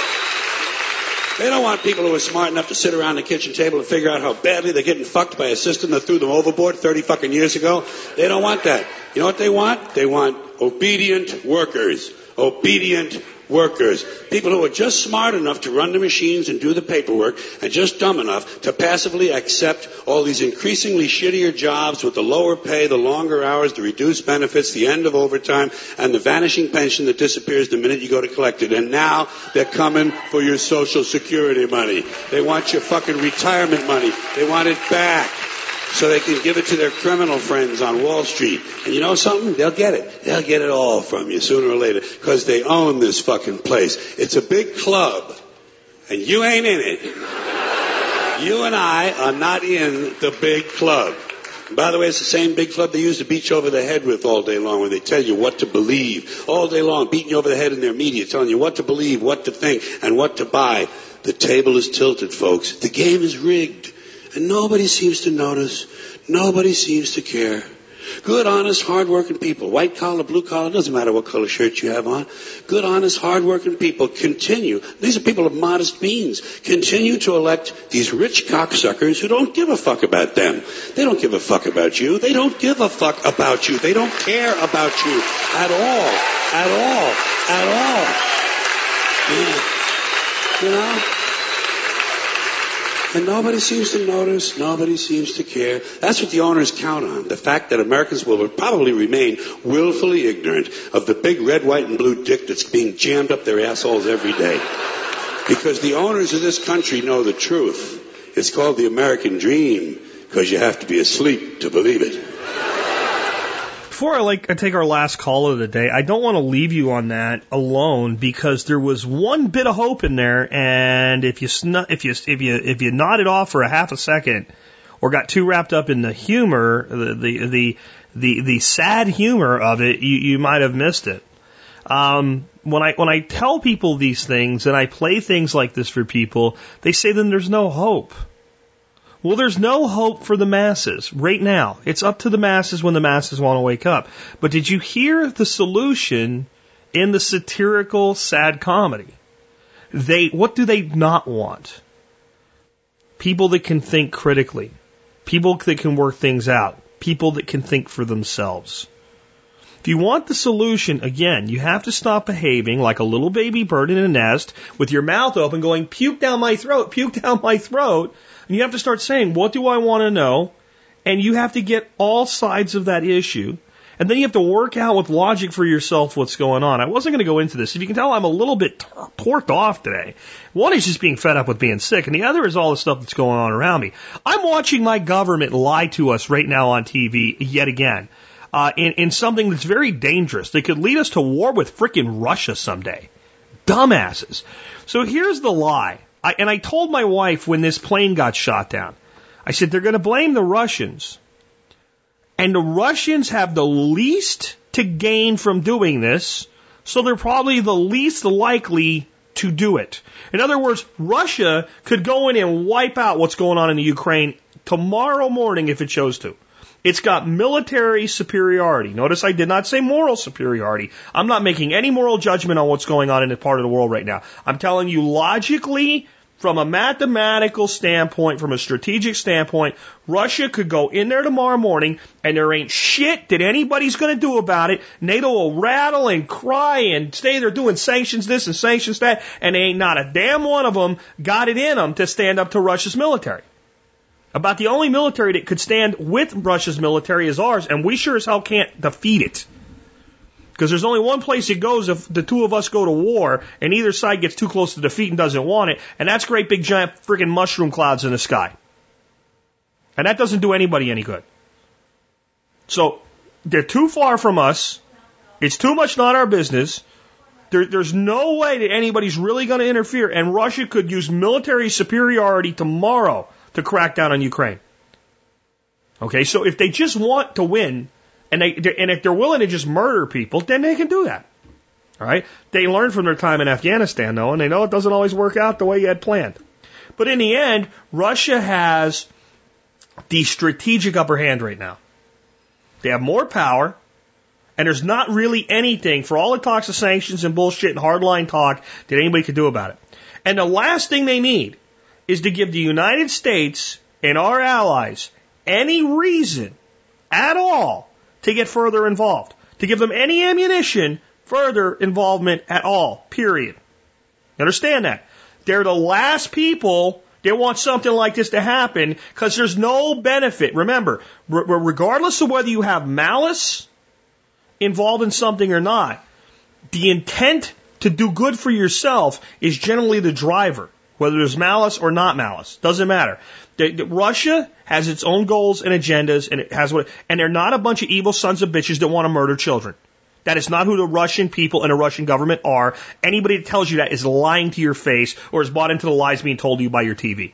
Russians are dramatically logical people. I'm not saying they're morally superior in any way. I think they've got some real hardliner problems with some morality issues over there. They're probably the most homophobic nation on planet Earth yet today. At least it's not driven by religious components of it. And they've got some really messed up laws that apply to that because you're policing somebody's independent choice in their life. But from a standpoint of dealing with other nations, Russia has always been a dramatically logical country. And they don't do things stupid willy-nilly that weaken their position. So I don't think Russia shot that plane down. Right? So now separatists did it. Okay. Separatists did it. Now, the Russian separatists are the Russians. They have just as little to gain. The last thing the separatists want is a greater backing of force of the Ukraine government. So there's no interest for the separatists for this to happen either. There's no benefit to them to shoot down an airliner 33,000 feet in the air at random, at all. Now, the Ukrainian government is the one with something to gain here. I'm not saying they did it. I'm saying they all use the same equipment, they all use the same missile systems, okay? They all use the same equipment because they're all part of the former Soviet bloc. And they all have the same gear. And the people with the most to gain from this happening is the Ukrainian. And I'm Ukrainian. My family's from the Ukraine. So don't give me no shit about me just being, hating Ukrainians or something like that. That's stupid talk. So the most logical conclusion, all things being equal, is Ukraine did this. Now, we don't know that. And that case alone can't be used to make a determination of what really happened. We need more information. And that's why I wasn't going to talk about this shit. But here's where the government's lying. So Oliver North was out running his mouth the other day, saying that you had to be a highly trained crew to do this. This is extremely technically advanced equipment. You can't just hit you. So the connotation that North and the Fox News ilk are bringing right now, and this is one MSNBC and CBS and all these companies, they will all unite in this message to you. This is what they'll find common ground here. The message is the separatists couldn't have done it because they don't have the skill or the knowledge. I mean, you can't just give people this stuff and hand them a manual and have them doing this a few months later. It's impossible. They need advanced training. And here's the big lie. This is where you go, well, it could be a lie, but I got perception bias because I'm pissed off and I know something's not right here and I don't want to go too far with it. So they come out and they say the Patriot missile system that we have is the equivalent. And the Patriot missile system, when you go to school for a Patriot missile in the United States, it's a 26-week school.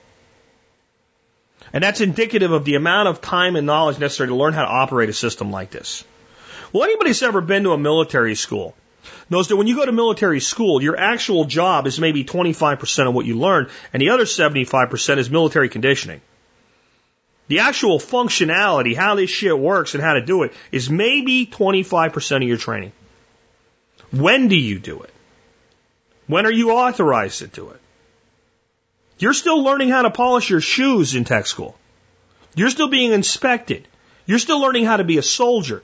The mechanical component to your job is maybe 25% of your school, unless it's very specific, advanced academics. So there's linguist cryptologist training that's done in California, where these guys go to school for 2 years, and they're probably spending in their first year 50% learning how to do their job, and in the second year 80%, because it's very, very academic. But in most things that you're a year or less of training, you're maybe spending a quarter of the training on doing it. So out of 26 weeks, right, we're down to like 7 weeks, 8 weeks, maybe necessary to actually know how all the things work. To do everything it can do. Not just to point it at one slow flying, all right, because relatively speaking, you're talking about a slow flying aircraft, 450, 470 mile an hour passenger jet on a known course. To be able to point it at it and shoot that down, you probably learn that in a couple of weeks. This is what North says, though. This is where you know it's complete and total bullshit. And I'll tell you, based on what we know of Russian military technology, why we know that. So they've already acknowledged it's 26 weeks to learn how to use a Patriot system in our country. The most advanced missile system probably of its type out there in the world today. North says it takes 2 years to learn how to use this thing. The connotation being, it can't even be Russian separatists in the Ukraine. This had to be Russian-trained technicians, because this hasn't been going on long enough for the separatists to know how to work it yet. We must blame the Russians above all things. And now I'm calling foul. I'm calling complete bullshit, and here's why. Anybody that studied the Cold War knows the Russian philosophy on military equipment. Simple. We built in planes like the F-16 and the F-18, the most advanced aircraft in the world with the highest capabilities of their times. Planes that could do things that man, 10 years before that plane was conceived of, couldn't even conceive of a plane that would ever do this. The Russians built MiGs. A few of them ended up with some capabilities that we couldn't quite comprehend ourselves. But in the end, the MiG wasn't quite the performer that the F-16 or the F-18 or the F-14 Tomcat was. Not quite. Almost. But we had to send guys to basically college to learn how to work on a frickin' F-16. And the Russians built a plane that could be maintained with a kid with 6 months of training with a general toolbox that most people would use to maintain a truck. Every single system the Russians built was built with simplicity and rapid training in mind. Every single one of them. From their tanks to their missile systems to their firearms. Everything we did, they did a little less effective in the totality of the measurement and specification, and a hell of a lot quicker to build, easier to maintain, and easier to train on. So if it takes 26 weeks to train an American soldier to run a Patriot system, it takes at best 13 weeks to train somebody to run one of those Russian missile systems. And if it was any more than that, the Russians would say they failed in the development of their system and made it too complicated. Because these aren't nuclear missiles, right? These are knock planes down, is what they are. These are the same missiles. These are the same missiles that were sold into the Middle East, that have shot down Israeli aircraft. What, these guys from the Middle East went to school for 2 frickin' years, Ollie North? Why are we still listening to a guy that's a known liar? This entire basis on being famous is being outed as a liar in the Reagan administration. I mean, you might as well, 25 years from now, listen to Eric Holder. Oh, I can't believe you'd said that. Why? Because he's a Republican? Because you don't like Reagan? This is what I'm talking about, folks. No one thinks for themselves. No one's asking the question, what benefit is there to Russia by doing this? What benefit is there to Russia by doing this? And why are we lying about how long it takes to learn how to run one of these things? I got one more question. It has nothing to do with any of this stuff, so we'll end on an up note. Let's take that one question and wrap up for the day. Hi, Jack. This is Brent from Indiana. I have a question pertaining to root growth and above-ground plant growth. As far as chop and drop goes, what is the ratio of root growth to upper plant growth and the dieback and the production of the dirt? And kind of want to get more detailed into that chop and drop philosophy. If you could, I'd appreciate that. And keep up the good work and take care. Interesting question. It definitely takes us away from some of these heavier topics. Let me read to you some facts from a presentation I've given in the past toward one of my final slides in that on this very subject. I'm going to read all of them to you, including the ones that are not about the roots directly. But this is some facts about root and soil biomass. They come from a guy named Robert Keurig, and I'll put a link to where you can find these and other pretty amazing facts today. But number one, fungi can account for as much as 52 to 54% of total forest biomass. So of all the tree roots, all the tree leaves, all the tree branches in a healthy forest, as much as half or more of the total amount of biomass is actually fungus. And that starts to put some things in perspective for you about how much more is in the soil than we realize. Trees generally have a root spread from, and this is not probably a healthy tree, a half of the canopy to 5 times their canopy. And the deeper the taproot, generally, the less the total spread past the canopy. So a shallower rooted tree, either by structure or necessity, and by necessity would be I've hit an impermeable layer. I can't go any deeper, and I'm only 2 feet deep. Well, I got to put my roots somewhere. So they turn sideways and look for a place to go down. But generally speaking, you're looking at least the canopy to 5 times the canopy just in diameter. Remember, it's 3-dimensional too. Most trees, though, have 90% or more of their feeding roots in 18 to 24 inches of soil. That means the deeper roots serve some other purposes, some exchanges with exudates like we talked about yesterday, anchoring the tree in place, and mostly, though, acquiring moisture and moisture reserves. Most of the feeding is done in the top, which says a lot about how important that top soil is from a nutritive value. That's where it gets all its nutrient. Not all of its nutrient, 90% of its nutrient. Now, how big can these roots be? There were juniper trees found in New Mexico. Some had roots as deep as 200 feet long, and these were not big trees. So these trees had 25% or 25 times the mass underground as they did above ground, or more. 200-foot deep root. Even in the desert, it's going to stay alive with that. At the end of its first year of growth, an apple tree can produce as many as 17 million root hairs with a total length over a mile. Now, these are root hairs. They're not the roots. They're little hairs on the roots. So if you went and pulled all the hairs off the roots of an apple tree just after 1 year of growth from a seed, stuck them together, it'd be over a mile long. 17 million of them. Root biomass, this is part of your question, is generally at least equal to above ground biomass for most plants and trees, and can run as high as 7 to 9 times that number. So if there's a ton of tree above ground, there's at minimum, in a healthy system anyway, a ton below ground. Now, if I remove a half a ton, which is way too much, 50% of the tree, but I remove a half a ton of biomass, does the tree prune off a half a ton of biomass below? No. What's the ratio? It depends. Is it the dry season? Is the wet season? What kind of tree is it? What kind of soil is it? How fast is the regrowth of the tree? Is the tree a leguminous species or is this a more conventional species? Is it an evergreen conifer or is it a deciduous tree? I mean, it really isn't that important when it comes down to it. The main reason you're doing it is not to prune the roots. That has an effect. And a big effect that it has is feeding the soil. You think about this, a root, we talked yesterday, has something called an exudate, which means it will ooze out basically sugar, carbohydrate, and protein, cookies and cakes. And that attracts certain fungi and bacteria. And they come and they feed on that.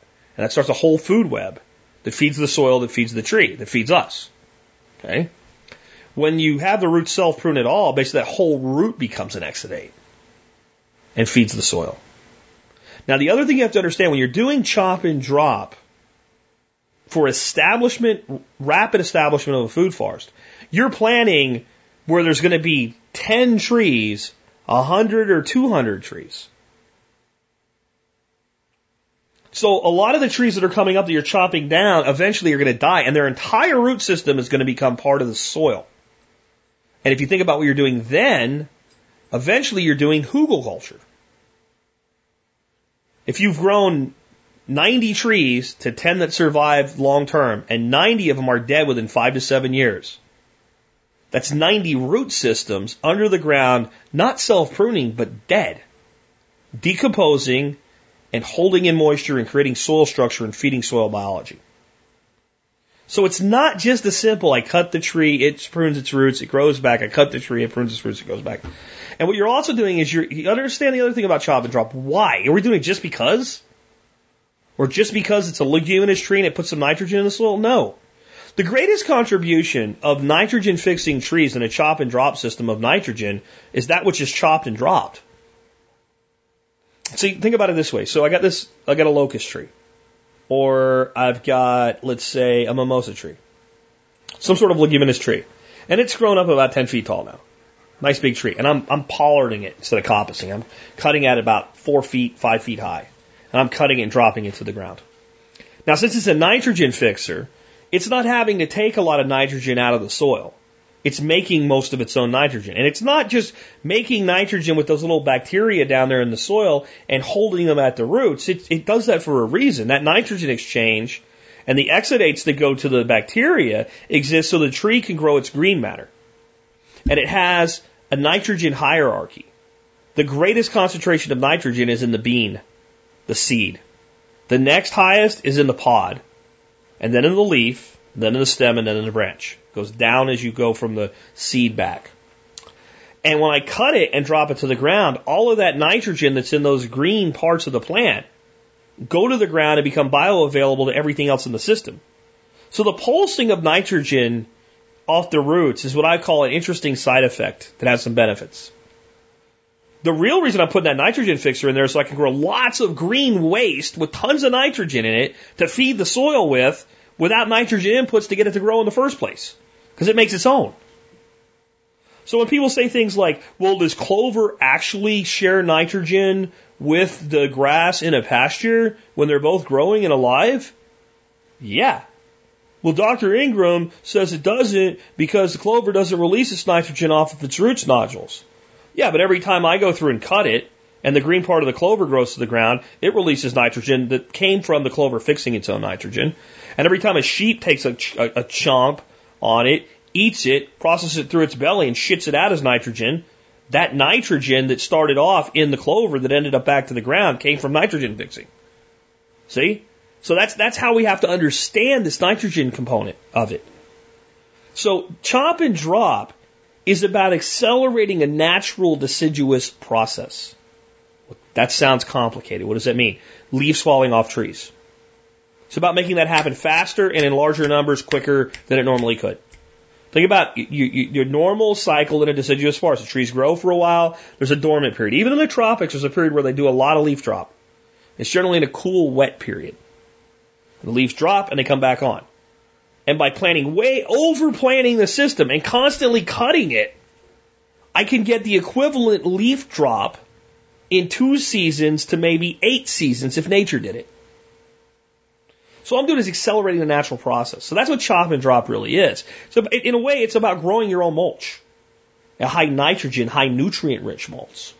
And then the pulsing of the roots, again, is like an interesting side effect. It has an amazing effect on soil biology. Because if you think about it, the other thing it does, let's say, think about this. I have a tree growing. I cut it. And I cut it at a time when I don't overstress it. I want to do that again. I want to always do my chop and drop at a time when rainfall exceeds evaporation. Fancy way of saying the wet season. Never want to do chop and drop in the dry season. I'll open the ground up to the scorching rays of the sun and I'll kill everything. Chop and drop in the cool, wet season for the climate type in question. I chop and I drop. Now, that tree, as it begins to regrow, is going to have needs. And it might have different needs than if it were just left alone. It might have slowed its growth rate down a lot because it had gotten pretty big. I don't need to grow that much this year. I'm up here in the canopy with everybody else. I'm chilling. I'm cool. I'm all right. I'm just going to grow a little bit this year. Because anybody knows when you really prune the shit out of a tree, you get new growth like nobody's business. All that new growth requires energy and stuff. So if you heard yesterday's show about exudates and the roots oozing out the exudates, the cookies and cakes, to bring in the beneficial bacteria and fungi so that they will feed on it and then poop and then be eaten and be pooped out to provide the plant-soluble nutrients the trees need. The bigger pulsing of the tree through chop and drop is in demanding the tree regrow. I incentivize the tree to produce additional exudates, and therefore I enhance and diversify the soil biology. How badass is that? That's what we're actually doing with food forest establishment and chop and drop. It can just be mulch production, but when it's done at a higher level, and it doesn't always have to be perennials, it can be done with annuals. But it's that perennial chop and drop that gets those long-term cycles going. You know, think about it. Think about it. The mimosa tree, 10 feet tall, chopped down to 5 feet tall, head height. How much regrowth will it have in that season? And how many things will it require? And when it requires those things, how will it get them? Will it steal boron and manganese? No, it can't. It can't just take the boron and manganese. It's impossible. The tree cannot do it. The manganese and boron have to be in a state that's available, plant soluble to the tree. And most of it isn't. So it's going to have to now grow its allies so that they'll make some for it. And it will grow so many, there'll be more than it needs, and what happens to the rest? It becomes available to the rest of the system. That's polyculture. So chop and drop is dramatically simple from a mechanical standpoint, but the bioscientific components behind it, I don't know that I've ever even heard Jeff Lawton actually explain to you what I just did. I don't know that I think if you explained it, he'd go, oh yeah, right. I don't know if he's ever explained it to anybody that way ever before. I think it's the advantage we have of students of these great minds, like Elaine Ingram, like Jeff Lawton, that instead of being in their one discipline, soil sciences, permaculture, and Jeff, permaculture, everything, yes, very, very, very astute urban permaculture designer, but later in life he found what he loved, and what he loves is earthworks, food forestry. I mean, he doesn't even really mess with the gardens at the PRI in Australia. That's Nadia. His wife does that. He's a food forest guy. He likes animals and he likes forest systems. So he gets really, really good at that. But when you can pull back and look at what he does and how it works, and what Elaine Ingram says and how that works, and start asking yourself, when these two worlds converge, you start to really understand it at a higher level. And that's why I think Jeff's always saying our students move faster than us. Because the student is a student of many. And the student is combining the disciplines. The student understands I can take this and this and this and combine them. And as long as it's done appropriately, it's effective. The problem we have is too many people want to slap too many things together too fast and not really understand any of them before they start putting them together. Hugelkultur, swale. Let's make a hugel swale. Why? Seems like a good idea. Really? How big's the swale? How much wood? What's your average rainfall event? What's your heaviest rainfall event average over 10 years or 100 years? What's that going to look like when that hits this thing? What are you going to grow in it? You doing it just to do it, or have you actually thought about all these factors? That's where we got to be careful. But when it comes to understanding biology, you take the scientist that understands the microbiology at a high level, and you take the practitioner, and you combine those two, and you realize neither one really understands the other one. And you don't either. I'm not saying I know either one of the sides of this better than either one of these people. There's no way. There's no way I ever will. But I understand the pieces I want to pull out and how they go together better than either of them do. When I listen to Elaine Ingram talk about what permaculture is, I'm like, no, Elaine, that's earthworks. That's not permaculture. What you do is permaculture, even though you don't know that. You're not aware of it. You're doing one of the many things that go in the permaculture wardrobe. That's earthworks. So we've got to get the permaculture stuff right. You know, the swales and all. Well, that's not permaculture. It's a permaculture technique, but it's the earthworks right. Before we balance the soil so that everything we do doesn't blow away and run off into the rivers and streams. She's dead right, but she doesn't really get what Jeff's doing. And Jeff doesn't 100% get what she's, because they both are too damn busy doing what they do best. That is the opportunity for the student. To not try to combine these things for the purpose of coming up with something new so you can write a book and be famous. To combine them in the way that suits what you're trying to do so that you can get the result you're looking for. And for me, what I'm looking for is self-reliance, self-sufficiency, and sustainability. So I can feed myself awesome quality food. That's what I'm in it for. Anyway, with that, this has been Jack Spirko with another edition of the Survival Podcast, helping you figure out how to live that better life if times get tough, or even if they don't. It's in our food these days, you know it's on our TVs. Sometimes we forget we are what we eat. I don't know the answer. It's like there's nothing I can do. It's the price we pay, I guess, when we follow all the rules. There's a better way to do this. Let me show you a better way. You don't have to be another face in the crowd. Don't have to live the way they tell you to. Make your own way, and the others will follow. The revolution is you. The revolution is you.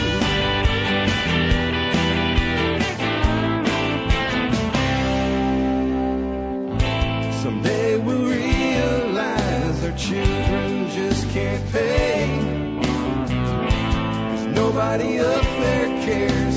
They're living for today.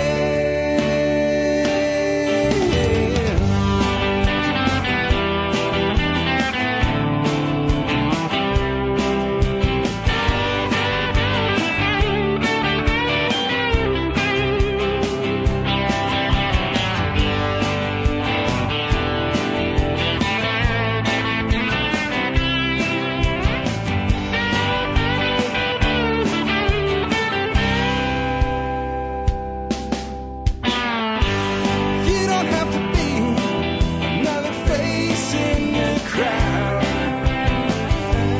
Don't have to live the way they tell you to. Make your own way, and the others will follow. The revolution is you. The revolution